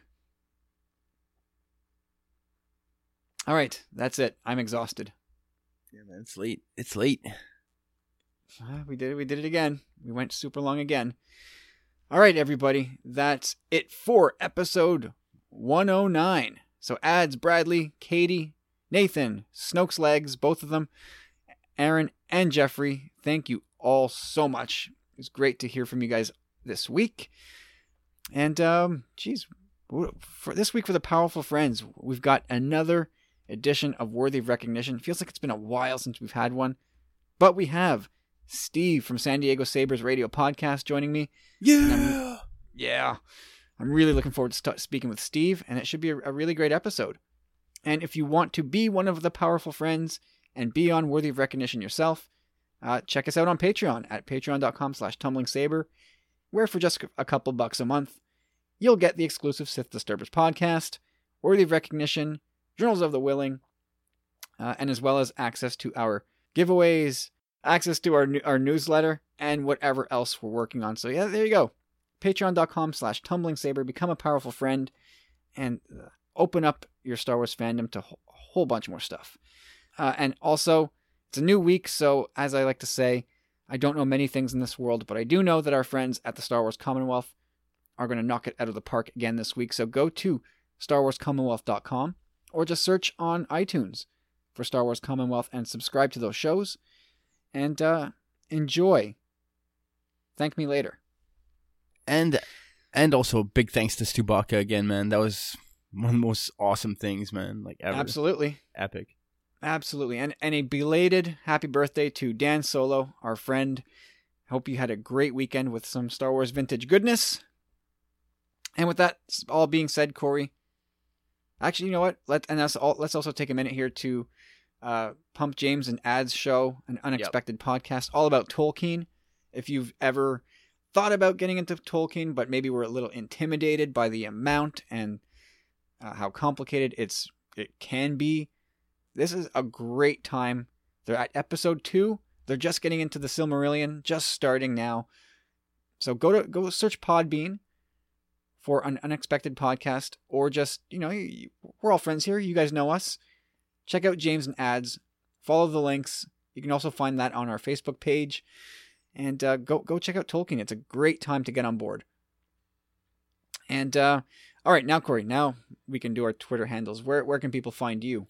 Well, Kyle, you can find me at Chop Rules with a Z. There you go. And I am at Tumbling Saber across the board. Twitter, Facebook, Instagram. Come check us out. Come talk Star Wars with us. And if you have a minute or two to spare, please head over to Apple Podcasts, formerly iTunes. Leave us a review. Help us get some more people exposed to this show so we can grow things a little bit wider and deeper. And that's it. Hope you enjoyed this show. Thank you so much for your time and your thoughts and your emails and everything else. Stubaka, high five, buddy. Love you, man. And that's it. We're looking forward to talking to you all on social media. Have yourselves a great week, and we'll speak to you later.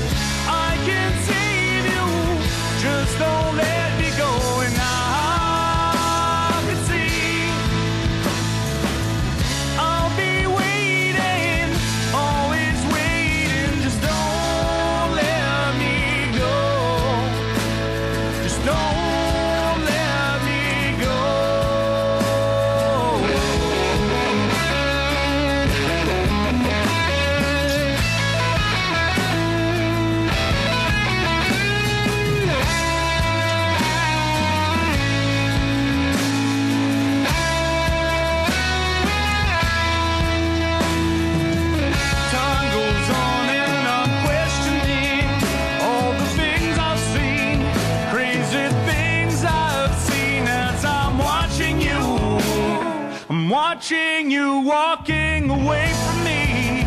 Were you watching me? Was it just a dream? Just a dream.